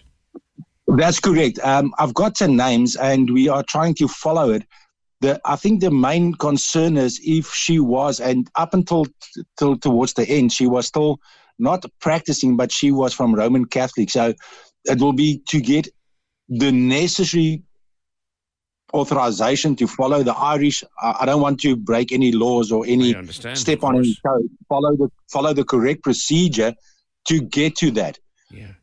That's what I say. There's a link between the photo she gave me, and there is a link with. I'm almost 100% certain with St. Mary's, because I was told she was in the Dominican church. And the same church also opened up in Uitenhage, Port Elizabeth, Eastern Cape. Okay. At that stage, it was called Queen's County or Queen's Country, because the whole Eastern Cape area was area for Irish settlers. Sure. And I connected and I said, but if she was in St. Dominic's and she came over to South Africa, she would have been about the age of 17, 18 when she finished, I think, middle school here, and then we went over. I see. I've got that inclination because the pictures, although it's black and white, the emblem is the same. So I know St. Dominic's also opened schools in Eastern Cape. Uitenhage was one. I think we had a St. Dominic's in Cork as well. Yeah, correct. Now, you're around until the 20th of October, and you're asking anybody who thinks that you might sound familiar to them, or that your parents might sound familiar to them, to get in touch. Like I said, I'm not here. Like I said to one person that I spoke with, I'm not here to step on toes or to bring out the war baton. I'm actually just here to get my passage back home. Sure. Hang on. You believe that, of course, you see, you believe that your parents actually were, that you can find who they were. You should be able to trace them in public documents. You really should, you know. Yeah, correct. We're going through public documents at this stage. I know it's going to take me a while. So although I'm currently on a South African passport, I said I will do anything actually at this stage to extend my stay with, let's say, the help of the authorities, and to follow the correct procedures while I'm busy with this to get where I need to get. Like I said, I was brought up, and I spoke to the one lady actually who's assisting me. I was brought up with all the principles of the Irish, and believe it or not, with my Dutch accent as well. I've got a lot of the sayings, and I do practice the same. And I think that was so easy for me to fit in Cork and in Ireland in general, because I traveled as well from Dublin. And I also was there in the inner city, and I came down to Cork. And from the first day I arrived there, I actually said, I'm home. It's as if something had been lifted from me. And everybody, when they approach me, yes, I look different, but I think when I start talking to them and I start relating with them, I think they understand that, it can be possible one of us. Because I was, like I said, my sister mother taught me all the small stuff about the Irish. I'm a South African, but I can cook as well, Irish meals. She taught me how to bake the traditional breads and stuff.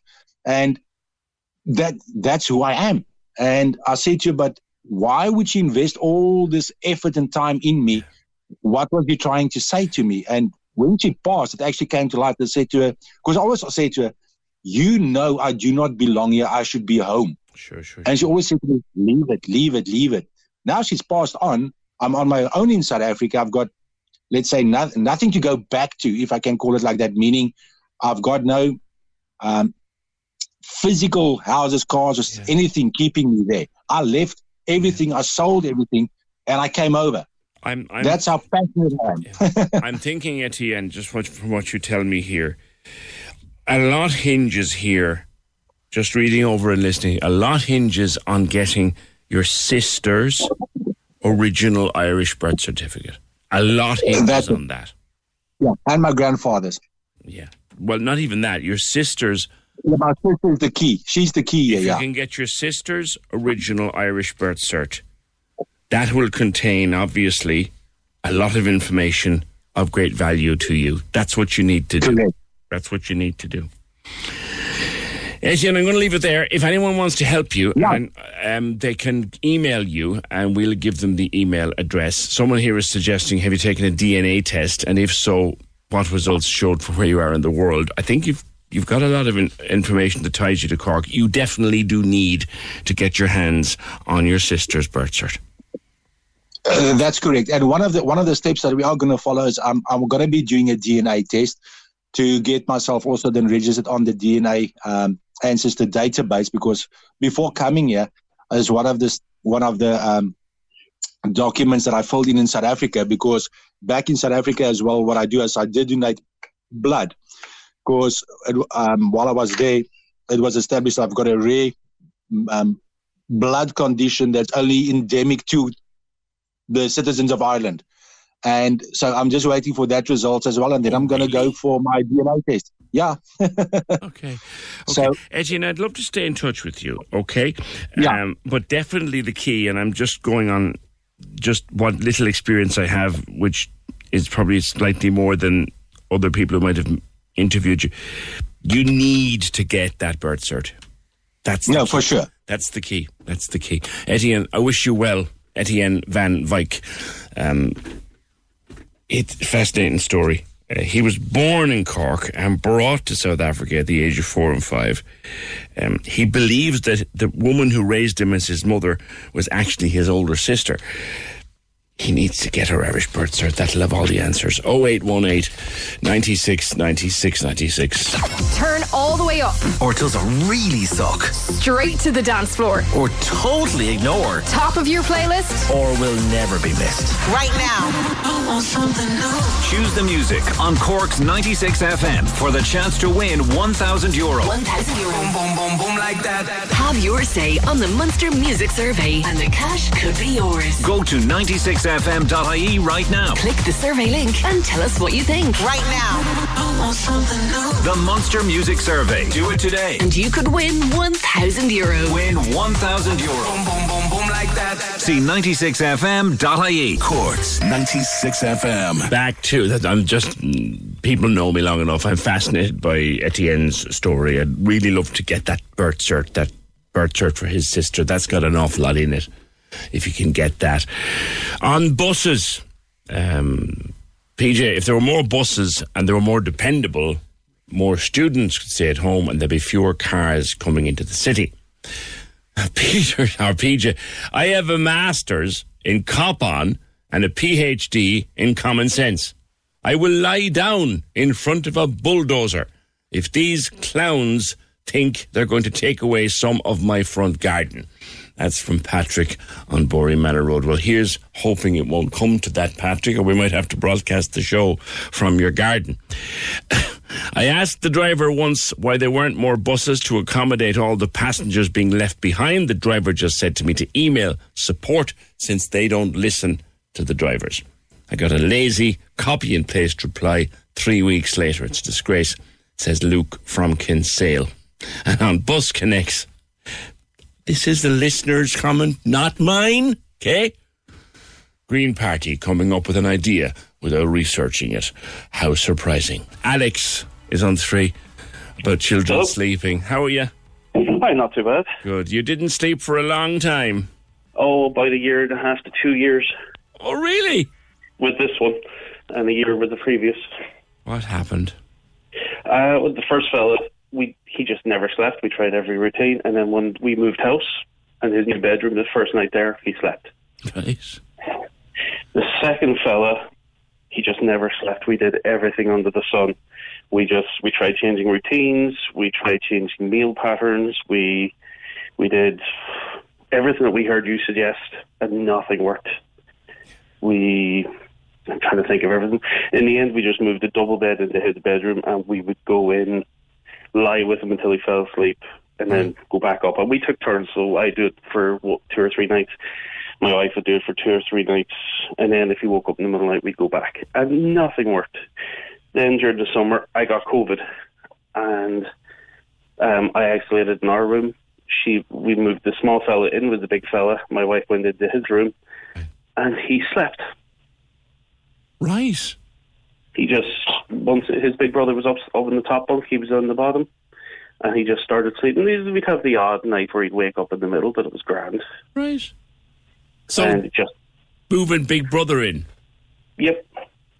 So whenever everything went back to normal, we just left them in together, and he slept nearly every night for the last 6 months. Great. And can you even, or could you even remember at that stage what a full night's sleep felt like? No, it was glorious. Well, occasionally, because I still got them, every couple of nights, because my wife would take the other shift. Yeah. But it was glorious. I'm never getting out of this bed again. Yeah, well, we've another one on the way, so we'll see how well that will sleep. Oh, you're a glutton for punishment. How old are the first two now? 7 and 2.5. Oh, crikey. Okay, 7 and 2.5. And you're going to have, oh my... Good luck with that, Alex.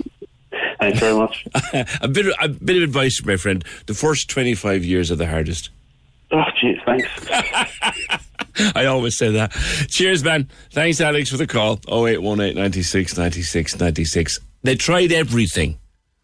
And then one night they put him in with his big brother, and that was the end of it. 0818 96 96 96. A bunch of stuff. If this man is certain that his parents' sister was born in Cork, he can look at the census records. Yes, census records for Cork could be interesting.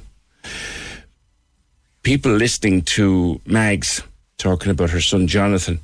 PJ, listening to that poor mother about her son, it's heartbreaking.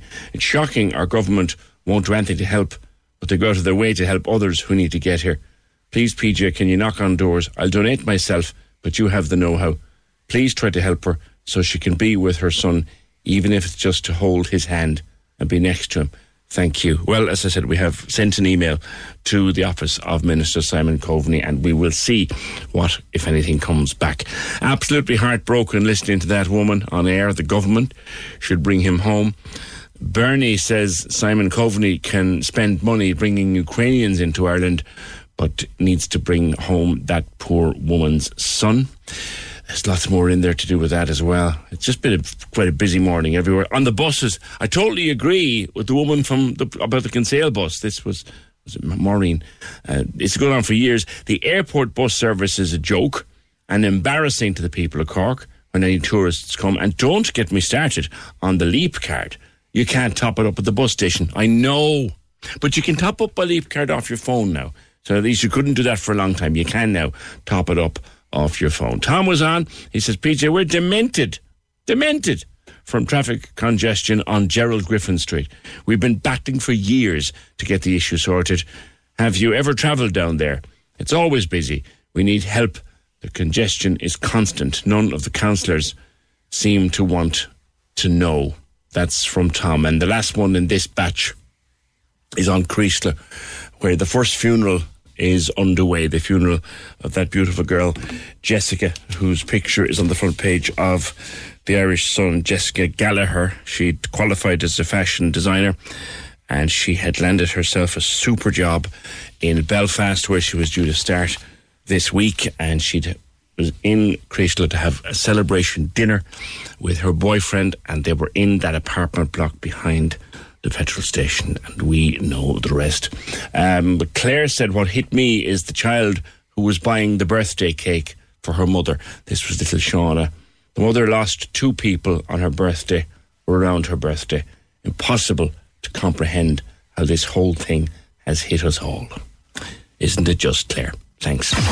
The Opinion Line with PJ Coogan. Text or WhatsApp now. 083 396 96 96. On Cork's 96 FM. Talking earlier in the show with Paul McElduff, the co-owner of Brunch and Deli, which is closing down in Youghal, latest victim of the cost of living crisis. And as we've been hearing, they're not the only ones feeling the pinch. Recently, Councillor Sean O'Donovan, who's a publican in West Cork, you've been making similar warnings, Sean. You have a pub yourself in Bandon, I believe, and things are very tough all round. Morning.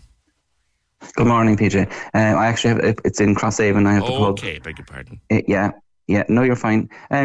Business is tough, I suppose. You know, it's been a very challenging number of years with COVID and all of that, you know. So business definitely we're just coming back, I suppose, to some bit of normality. And now this energy crisis has hit, so it's extremely hard on businesses at the minute. Yeah, like, take your own situation. They told us, the lads from Brunch and Deli, Paul told me that their electricity bill alone had trebled inside a year. Yeah, absolutely. I was only looking at my figures there last week, and it's tripled as well. No, I'm just hopeful that the new grant that was announced in the budget from the government will be of help to businesses to survive. You know, this is the TBESS or the TEBSS, or whatever they call it. How's that going to work? That allows you to claim back. Is it 40% of the increase? Yes, 40% of the increase. So basically, if your bill has increased by 1,000, you can claim back 400 through the government scheme. You know, it's a help. I guess. It's a help. It is absolutely a help. I suppose the biggest help for small business are the local people, supporting local jobs and local businesses rather than buying online or shopping online. You know, getting into your local shop and buying it off the shelf, basically, rather than doing it online would be the biggest help that anyone could do, you know. Yeah. Now, you're currently charging $4.60 for a pint of Guinness. That's decent. That's decent, Sean. But are you going to be able to sustain that? Well, I'm hopeful, I suppose. The last thing people want is increases in prices, you know. So I suppose I'm lucky. The business is going fairly well at the minute, you know, and if it continues the way I am, there won't be any increases, you know, but I suppose we will have to review it if things quieten down and stuff, you know. Yeah. Do you do food? No, I don't do any food, no. Okay, that probably keeps your costs down because kitchen costs have gone very, very high. What are you hearing then as a councillor? I suppose it's not just from businesses, it's from every household and all that. Their bills have all increased and all that, you know. So people are just struggling at the minute, I think, a bit. And I know some businesses aren't going to survive. But I suppose, like, that's the negative side, but we have to look at the positive side. There's new businesses opening as well, and they can see a future.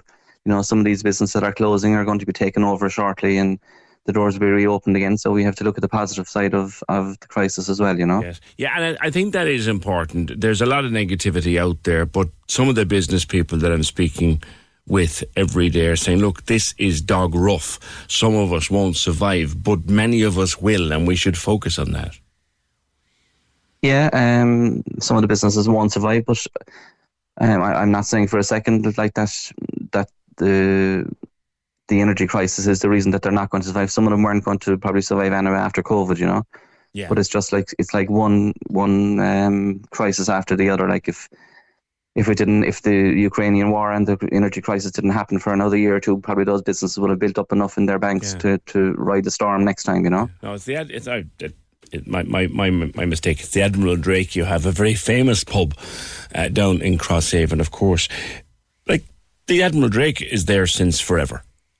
And it's there a long time, I suppose, PJ. Long time, and many pubs and small businesses around it.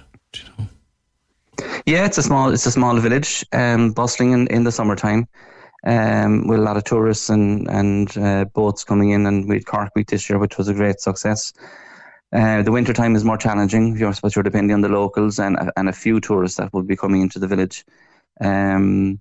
So I suppose if we can just get over the winter, I suppose, and look into the spring of next year and the summer of next year, hopefully things will have improved, and the energy crisis won't be as bad, hopefully, as what it is. You know, they're expecting us to come out of that as well. So if we can survive, I suppose, you know, that will be it, you know. Okay. Here's good luck. Good luck with that. That's Sean O'Donovan, who's a Fianna Fáil councillor and the gaffer at the famous Admiral Drake in Crosshaven. Something told me that it was banned and that he was in, but he's not. His pub is in the very famous Admiral Drake in Crosshaven. There's an announcement coming from Kinsale as well, where one of the best known pubs in Kinsale, and is there a better known place in Cork or a nicer place in Cork for a summertime pint than sitting on the wall opposite the Bullman, maybe with a sandwich to go with it? It's lovely. And the owners have announced that the business, they're stepping away, but they're handing it over to new owners. Pierce and Mary O'Sullivan have had the Bullman since forever, really, 20-something years. And Mark and Donald Crosby will take the reins for the winter. And indeed, hopefully, on to more and more success. We would like to take this opportunity, they said on social media, to thank all our brilliant customers, work colleagues past and present, and our suppliers from the last 14 years at the Bullman and 22 years as Toddy's restaurant. And there's the connection. Pierce O'Sullivan's grandfather was Toddy, and Toddy was the manager of the Gresham Hotel in Dublin, and the famous bar in the Gresham is known as Toddy's. And I always knew there was a Cork connection, but I didn't quite know what it was. And there it is explained to me. Thank you.